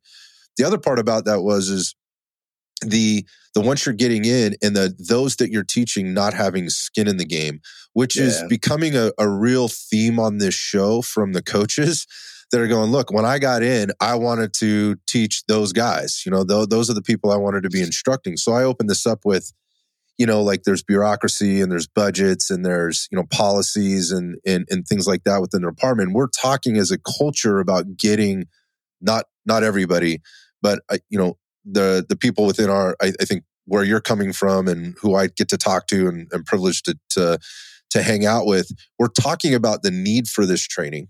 Yeah. We're talking about how we need to fund this training up. Yet we have a major cultural issue on the inside with regard to what is valued, what is not valued. And that's coming from a leadership perspective, right? And it's coming from the hands down. But you're seeing difference in culture when you go to these smaller departments, which you mentioned you went to and still didn't have an awesome experience. But I am seeing like people are like, yeah, if I get this LAPD contract, I got it made, we're done, I'm going to be the guy. Well, first off, the reality of that happening is probably at best slim to none, right? But the other part of that is all the things that you just said about knowing who you're talking to and how to get in there in the right kind of way and stop trying to do too much too soon. Who you're influencing and how you're trying to influence them is extremely important. And that's learned over time, like you said. But even if you do influence the right person that, let's just say, has the checkbook or the purse strings, that doesn't necessarily mean the people on the other side want you there. And so the question I would ask people is like, what are you doing to be remarkable so that people want you there? And if they can't get you in that, if they've gotten, let's just say really annoying with their next in command or whatever else, like, hey, I think we really need this training. I really want to bring these guys in and have you check them out and whatever else. And if they won't bring them in, then they want it so bad. They step back and they go, I'm going to write the check for me then. Hey boss, can I get the weekend off? Can I get some time? And I know in a lot of cases, you won't get that time. I mean, I train with people all the time that, that are in law enforcement. They're like, dude, they will not pay a thing. I'm here on my day. I get one day off right now. I'm here. I'm on my own dime.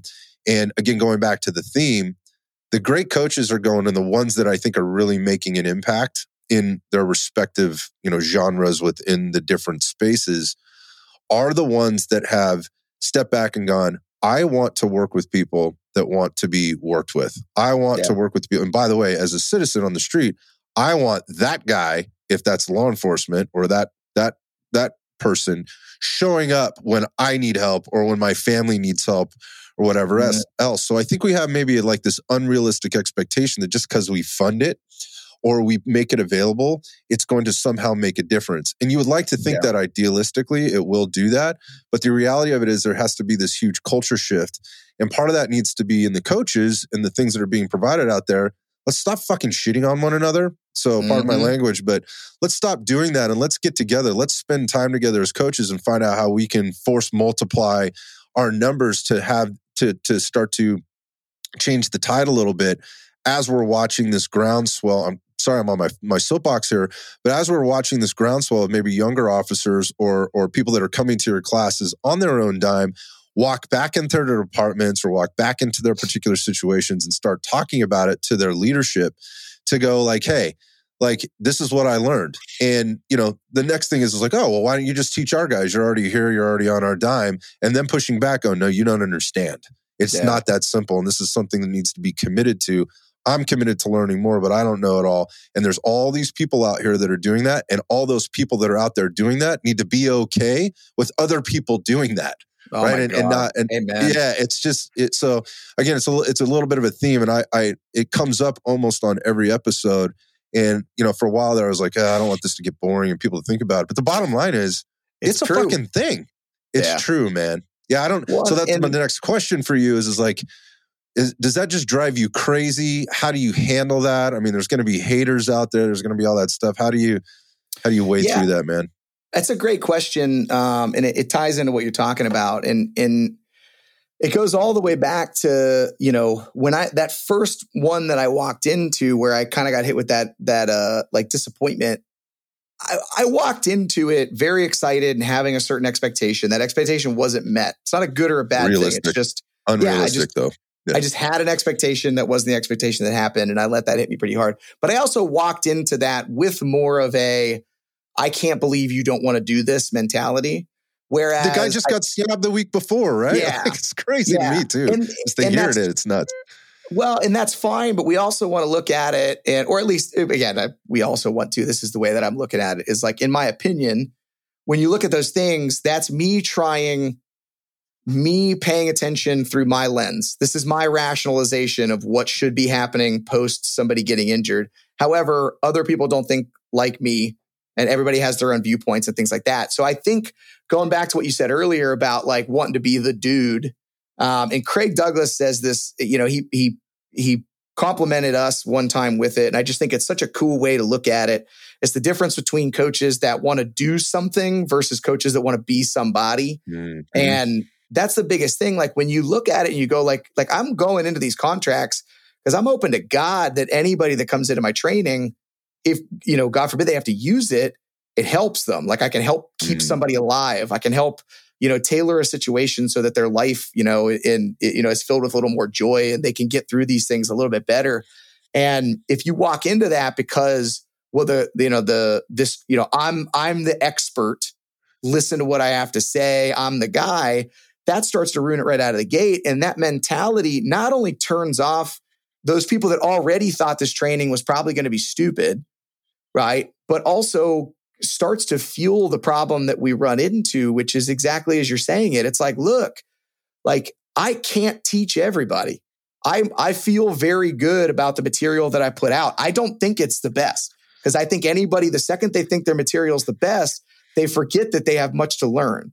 Like I know a lot, and I'm also very, very, very aware that there is 100 times more things that I don't know.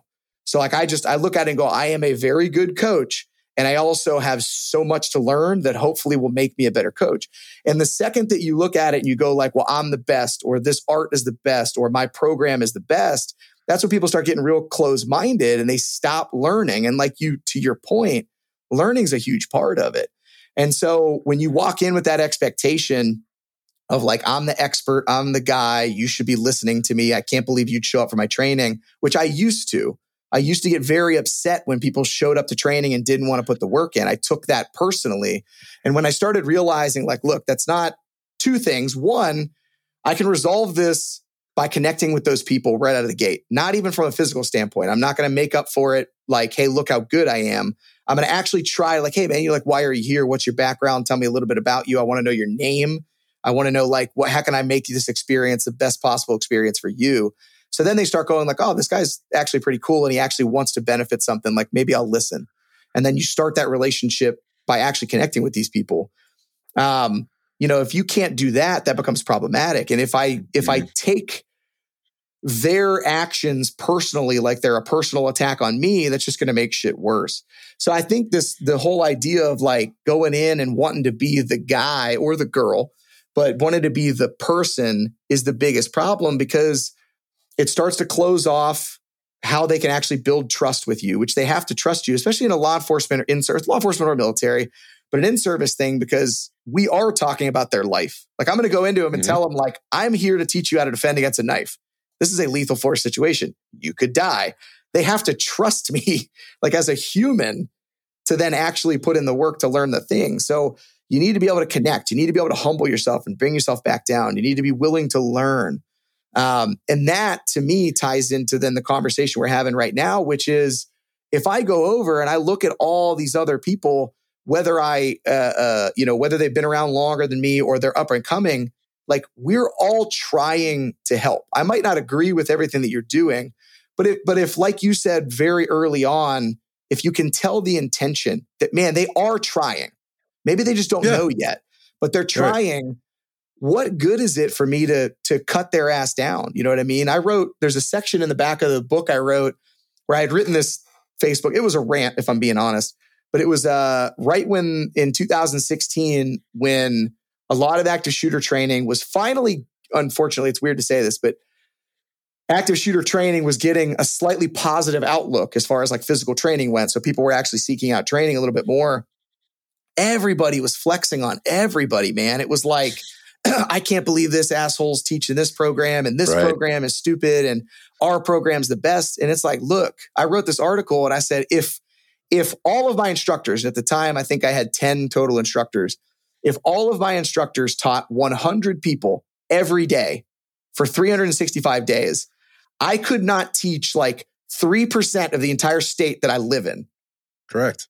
So you're literally telling me if I worked 365 days a year, teaching 100 new people every single day, that information isn't getting out there, dude. It's not getting anywhere. Everybody.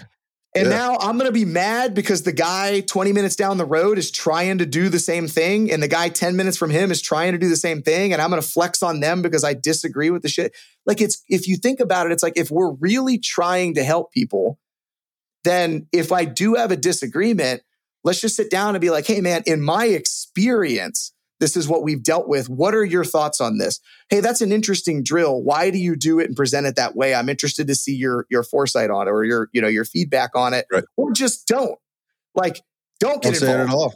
Yeah, just stay the hell out of the comment section. But it's so crazy to me because coming up, like I've had so many genuine people actually reach out and help me. And that's, I think, such a positive light and something that supported me along the way. Most recently being Craig. I mean, Craig Douglas, I mean, man, I can't begin to explain how much I appreciate him and the friendship that we developed and the mentorship, over that. Because I mean, he is like, for no reason, he owes me nothing. And he is just really like, he's been there to answer questions. He's been very publicly supportive and given praise to what we're doing with the KCC program and, how Mike Eli and I run the program. And he's got no reason to do it except that he realizes I can't coach everybody and I'm not going to be here forever. And somebody else needs to be doing this. And I've had several people over the years, do that. And I don't understand the flex. Because even as a gym, so like I own a brick and mortar here, obviously, as we've talked about. I mean, maybe we could handle 300 active memberships, like really, maybe. Yeah. So if I have 300 people, like there's a few million in my city. So like you could literally put 10 jujitsu gyms in the same exact parking lot, 10 self-defense gyms in the same exact parking lot, and we could all do perfectly fine just marketing to the city of Hilliard, which is not a big city. Theoretically. If we weren't trying to kill each other the whole time. And it's so fast. Dude, when we started, Ohio Krav Maga and Fitness was in the same parking lot as Rogue Fitness, which is now like this massive, huge fitness business, right? Yeah. We were in the same parking lot. And we did CrossFit and they did CrossFit and they were 5 doors down from us. And guess what? We both had over like 250 members and we're both doing perfectly fine. You know what I mean? It's just like doing fine. Yeah. It's just fascinating. So you could tell that really gets me hot. Like I wish we did what you were talking about, which was supported each other and shared information and, promoted each other left and right and didn't take things so personally all the time to the point where we could just go out and help people and realize that like, I don't know, man, anytime I walk into a training, taking back to law enforcement, I mentioned this earlier. I have not done law enforcement. I have not been in the military. So I have no previous experience in any of this. And usually hey, this is Aaron Giannetti. He's running this course introduction is, hey guys, look, my name's Aaron Giannetti. I have zero background in law enforcement. I do not understand what your job entails. I have an idea. People have talked to me, but I have never done it. What I do know is I have a really deep background when it comes to firearms and wrestling and grappling. And I can teach you physical skill sets and the psychological dynamics of violence and fighting. And you can then learn how to apply that to law enforcement. You can learn to apply that as a corrections officer. You can learn to apply that, as a military team and whatever's going on there. But I am not going to say, I have no idea. If you want to talk to me about, I know your job is hard. I have no idea exactly how hard because I've never been there. And I'm not going to act like I've been there. And I'm not going to act like I know better than you. What I do know, I feel pretty confident, very, very, very confident in this subsection of material that I'm going to share with you over the next couple of days. And if you put the time and the work and the effort into it, I promise you at the end of this, you're going to get a lot out of it. And that there, for a lot of people, they'll walk up. Like I had we worked with a group of all the training officers for the Department of Corrections in Florida. And I had almost every single one of them walk up afterwards. And they were like, dude, you walked in with a faux hawk and a beard. And I was going to be like, who the fuck is this guy? He goes, and then the first thing you said was, I know nothing about corrections and I have no intention to act like I know better than you. I'm just here to teach you what I know. And immediately I was like, I like this guy. And it's like, that's the kind of shit that if you can walk in there and just be, that's just honest. That's not even me flexing. That's just me being honest. I don't know shit about law enforcement outside of secondhand conversations I've had. And I try to learn as much as I can, but there's nothing like experience. And being a cop in Columbus is different than being a cop in, Wapakoneta, Ohio versus this. So it's like, I don't try to know anything. I know this, guys. I have this very limited amount of experience. I'm going to share this with you. I really do feel it's going to bring some benefit to you and we'll only see. So give me your attention. Let's put some work into this. Ask whatever questions, challenge whatever you want, call bullshit. I love conversations. Like, let's put some work in and let's see if we can make ourselves better.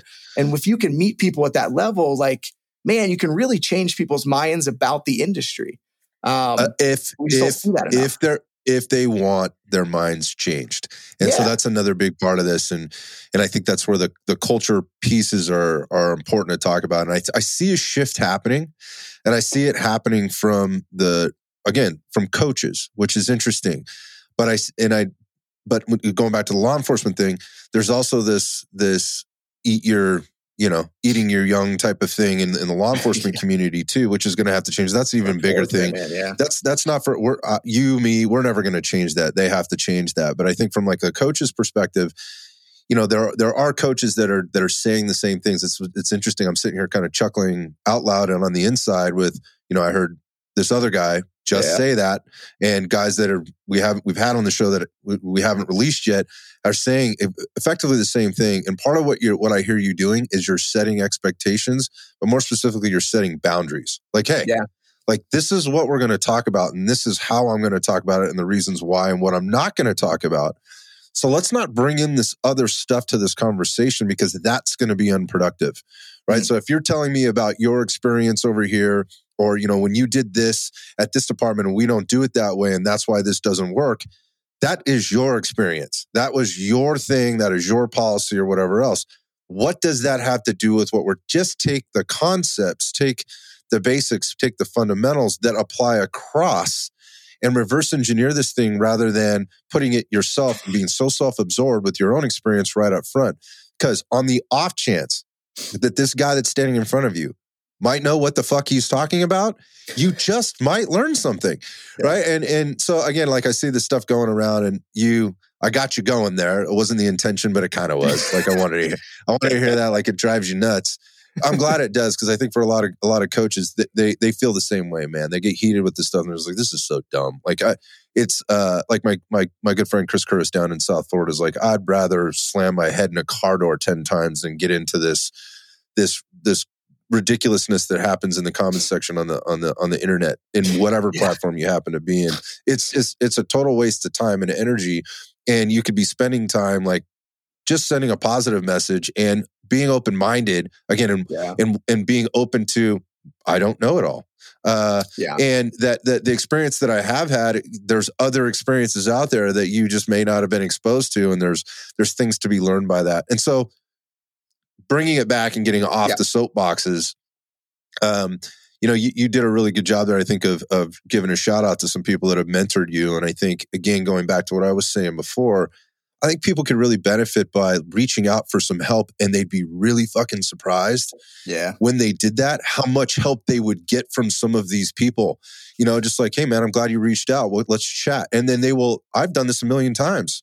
A million might be an exaggeration, but a lot of times I'll just be like, I don't get it. I'm just going to try and I'll DM this guy, or I'll reach out to my buddy who might have that phone number and see if I can get a connection and say, hey man, I got a question for you. Would you mind connecting for a call? Or I'll type it into the DM, or I'll type it into the text message and be like, hey dude, I'm going to call you. And they'll spend like a half an hour on the phone with me going through this thing, where, I was just trying to get a little bit of more information, and that's how much they wanted to give. And again, that's just my piece based on my experience. And you got this consumer that's looking at all this fucking ridiculousness that is happening, in the world of social media and in the internet, and they're trying to find their way in and find their tribe and make some sense of this. It can be really off-putting when they see that stuff going on, and it causes distrust.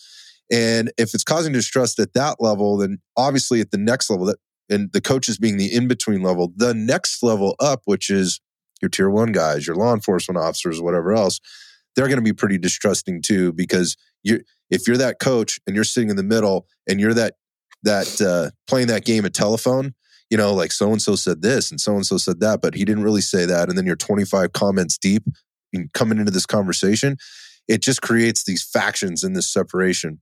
And so I love what you're doing and bringing it together, man, and just going, hey, I'm just going to teach you what I know. Take what you can. I'm trying to simplify this the best I can for you, and taking responsibility and feeling a personal accountability to this stuff could save your life. And it's on me, because I want to teach you that. If you don't want it, okay. Well, and but I'm going to give it to you. One of the things that, with that is, it's just like, if you're going to do a job, I learned this from my mom. Like I said, growing up, it was just, she had 3 kids. She was raising them on her own. And it was just like, there's work to do, and if you're going to do it right.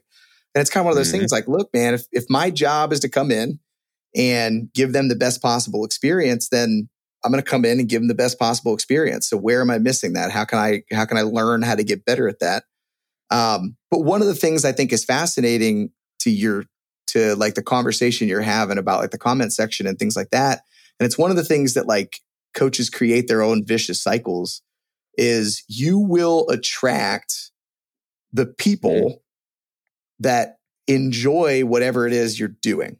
So if you're the one constantly out there kind of trashing on people and constantly propping yourself up by pushing other people down, what ends up happening is you start gathering a following of people that's the way they look at it. And the problem with that from the person that now is the one who started that is, well, those kind of people are the people that are going to do the same thing to you. So the second that you get a slip up, now you literally have created a following of people that this is how they get ahead anyway. And then you find a lot of people that they run into huge, massive problems with that. Whereas if you try to put out a message, and again, I can only speak to my experience, but when I stopped fighting in the comment section and I started either just simply letting people talk, or one of the things I like to do is I like to actually learn from people that are really aggressive, because there's something in there, to me, any piece of feedback, even the meanest, deepest, most hatred, whatever piece of feedback, there's something to learn from that. And it's like, what can I learn from that? Truth in everything. Yeah. Right. So I generally try to ask a question or two. And some people kind of, they're just like, I don't know, I don't understand how you do that. But it's just like, well, I'm actually interested because I do want to get better. And maybe I am missing something. There is that element of, understanding, like, again, I know I still need to grow, and I know there is something I can learn. So if somebody has this visceral response to a 3-minute video I got out there, like, what can I learn from, like, why was that triggering? So I am somebody who tries to pick up on that. But ever since I started simply, I guess being more honest and genuine about the idea that, like, I actually feel this way. Like, I actually literally walk into some places and go, how the fuck did I end up here? Because I don't feel like I know enough to be the person in front teaching. You know what I mean? Like, I genuinely feel this. And so when I started being more honest about that in the way I presented videos and how I talk to people on the internet and really just trying to connect with people, I started to attract again, my following's still very small, but actual genuine people. And so I don't have a lot of that drama anymore. So people will ask me that every now and again, like, how do you deal with, these really deep, crazy comment sections? And I usually tell people, like, honestly, the people that actually stick around, they see the videos. The videos aren't like, this is the way to do it. It's like, hey guys, like, here's something we drilled in class today. This is something we do in our program. Try it out, explore it, see if it works for you. Let me know what your thoughts are on it. There's never a point in time where I'm flexing on anybody because I honestly don't know. It's just like, hey, in my experience, it works. But it starts to attract a group of people that are like, oh, they're exploratory. They're open-minded. They're playful with the way they train. They want to learn. I post a ton of stuff on my personal page, about personal development and breath work and ice baths and, understanding communication and language, mainly because it's the stuff that was most important to me and I needed. Like, I was bad at it, man. I was a spite-driven, angry, pissed off, kid in my 20s. Mm-hmm. And I'm a father now. I have an incredible wife. I have 2 kids. I have a business. I'm responsible for other humans that I pay.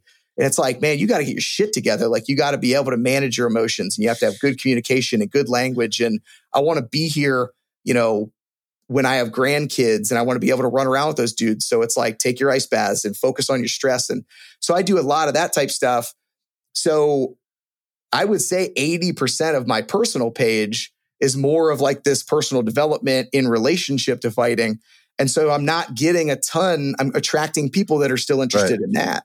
And it's been super helpful. And then when I don't, like, we had one video on the KCC page that went viral. I still don't know why. I don't understand social media. Isn't that weird? Yeah. Yeah. It got like 3.8 million views and like we went up 20,000 subscribers. Impressive. And I was like, what the hell? Like, where the hell did this come from? It was one of those videos that I was like, fuck, it's the end of the day. I haven't posted anything. I don't have any content to post. Whatever. I'll just post this video real quick. And it was like, boo, boo, boo, boo, boo. And that crazy? one, Yeah. oh my God, we had a couple thousand comments on that one. And that's when I started. I don't know if you saw my internet defense comments, little plugs that I would do. But so that's how I answered internet defense comments, was like, let's have an actual conversation. Listen, it's a good question. I get where you're coming from. This is our side of it. It's a good question. This is where I'm coming from. This is our side of it. And every single one of those ended with, just train. I don't care. Just go train. Like, as long as you're training.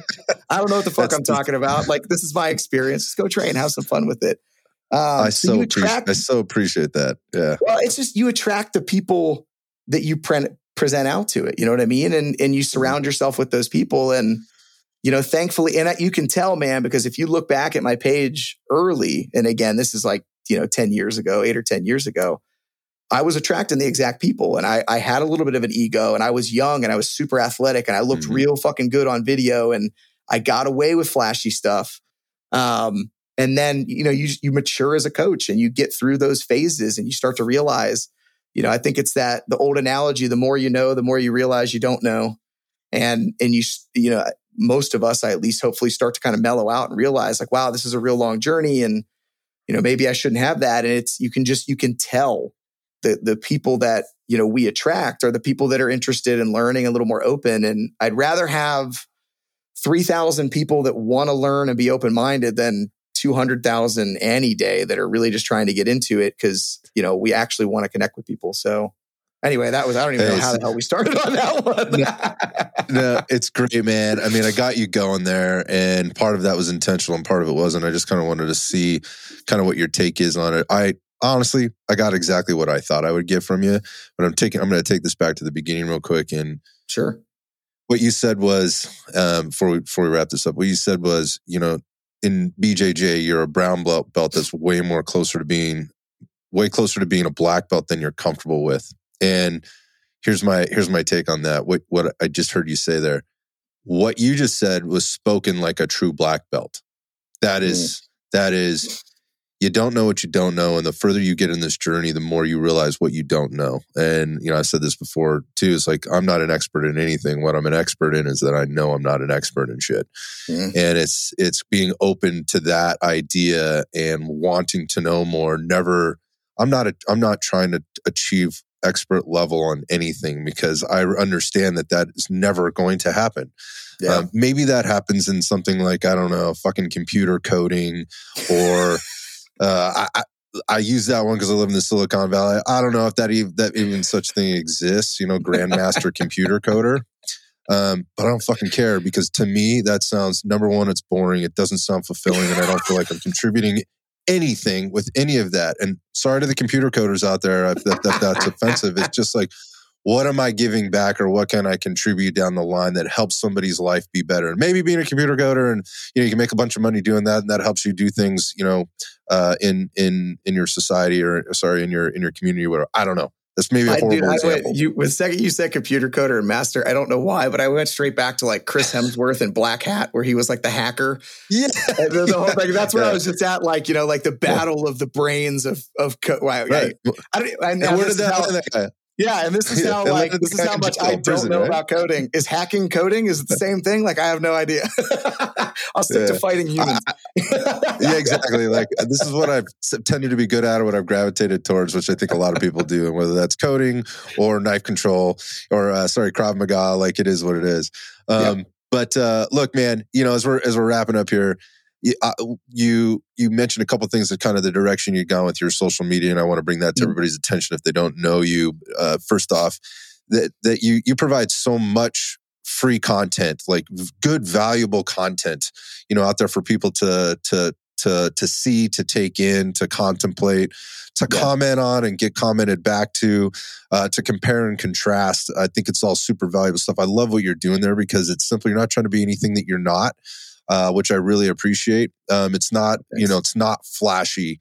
What I mean by that is it's not the highlight reel. It's just some really basic stuff that's taken in real life in real time from things that you've experienced or things that you see your students experiencing, or maybe some context from things that are happening out there, like a viral video or whatever else. Just that people can kind of wrap their heads around, and you're giving them, I guess, water in the trough to drink from if they choose to drink from it, but you're not forcing them to do it. You know, you're not holding their head underwater or telling them if they don't, you know, drink that water, or more specifically, I guess the Kool-Aid, that they're, you know, they're less than. Yeah, they're less than. So, and I really love the way you compared and contrasted all the different martial arts that you're into, the reasons why, and, you know, the pros versus cons, the defenses versus offenses, across all of them. I think it was super insightful. It was actually really refreshing. And I think most people can probably relate to that. And I hope for those that, you know, are dying on one martial art, whatever that is, you know, whether it's Krav Maga or BJJ or Sambo, whatever it is, man, that they think maybe can think a little bit differently based on this conversation if they're listening to it and paying attention. So as we're just kind of finishing up here, where should people go if they want to find out more about you, if they want to take a class, if they want to get involved with what you're doing or work with some of the people that you're working with? How do we get in touch with you, dude? Yeah, man. Which honestly, I appreciate everything you said there. First and foremost, it's that stuff is so important. I mean, this journey, being in self-defense, finding self-defense, I mean, it was life-changing for me. I mean, genuinely life-changing for me. So, being able to share that journey with people and hopefully having a couple, not even hopefully, like I know for a fact that I've been able to do that for other people, which is amazing. So it's really, I really appreciate you noticing that and putting it out there. So thank you for that. You're welcome. Mostly I float on the Instagrams. Most of my Instagram is pushes to Facebook. I try to avoid Facebook like the plague. To be honest, I don't really want to be on any of the socials, but then I wouldn't meet cool people like you, right? Exactly. Yep. Yeah. It's networking, which we talked about earlier. But anyway, so my personal account is on Instagram is at Jannetti Aaron. So that's just my name backwards. JANNETTIAARON. And then you can catch up and keep up with all of the Knife Control Concepts stuff at Knife Control Concepts. That's on IG as well.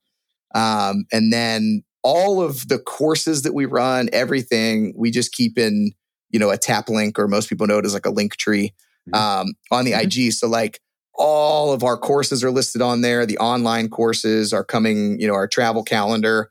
I've even got some, like there's a link to the book on there. There's a language and communication program that I took. I don't even get anything for it, but I put on there because it was super impactful for me. So we keep everything on that link tree. And that's all just right on our IG. So for the most part, if you're following us on Instagram, you should be up to date on anything we've got.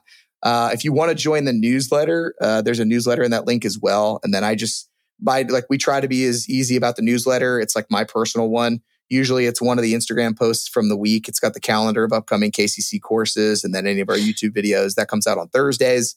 People can sign up for that if they want to. And then if you're ever in Columbus, people are welcome to stop into Endeavor Defense and Fitness. We're on the west side of Columbus. Again, we do BJJ, Krav Maga, kickboxing, CrossFit, the whole nine. Anybody that's a listener of Iron Sights, just let us know and we'll bring you in. It's totally free. We don't charge anybody to drop in and train. We host a ton of seminars. We just had Craig in last weekend. I got Rob Mago coming out to do the Officer Survival Series for law enforcement in April. Nice. We've got Blackout Grappling coming out in February. We have our KCC training camp in July. I've got Ryan Hoover coming out in October. So we host a ton of seminars here to train. And then if you want to catch KCC, I don't know when this is going to air, but this year so far, we're already booked in Connecticut, Northeastern Ohio, Central Ohio, Hawaii, Utah, Maryland, Georgia, Kentucky. And then we have to be announced with Texas, Florida, and I got a guy in California that's asking, but I don't know if we'll be able to follow through or not. And then Oregon. You can come here if you want. You want to come to NorCal, man. You can use Red Dot Fitness all you want, man. You're welcome. Sweet, we'll talk because that would be awesome. I got a ton of people in California that want us to come out, but we haven't had a chance to find anybody to actually host it. So. But yeah, man, we'll check it out. But anyway, we'd love to have anybody out for training. Again, it's myself, it's Eli Knight and Mike Cheney. So definitely go check them out. Mike Cheney is at Boom Boom Cheney, and then Eli is at Knight Jiu Jitsu. But we float mostly on Instagram. That's the best place to find us. I love it, man. You guys are super organized. And like I said, I mean, you're already talking about the calendar for the year, how busy you are. I love the fact that you're bringing in other people that do similar but different stuff for similar but different audiences. I mean, right there, that just kind of is the umbrella statement over everything that you've been talking about today. So refreshing, man. So good to have you on. Like I said, when we jumped on, I said, I don't know where this conversation is going to go because I don't know a ton about you. This was way more than I expected. So that's cool, man. I know you're a busy dude. You've just articulated all that, all the things you have going on in life and in business. And I can't thank you enough for being here, man. Dude, it's honestly, it's been an honor. And this was such a cool conversation. It was all the things I like talking about, like growth and mentorship and training and internet and awesomeness. But I appreciate it, man. It's a ton of fun. I don't know. We'll do it again sometime, but hopefully we can actually connect in person one day, train a little bit and do some stuff. I love that, man. That's the next step for sure. Talk to you soon. Totally, brother. Well, thank you. Thank you for tuning into this episode of Iron Sights. If you enjoyed our conversation, you can support our mission by hitting the subscribe button, leaving a review, and sharing the podcast with a friend. I'll see you on the next episode.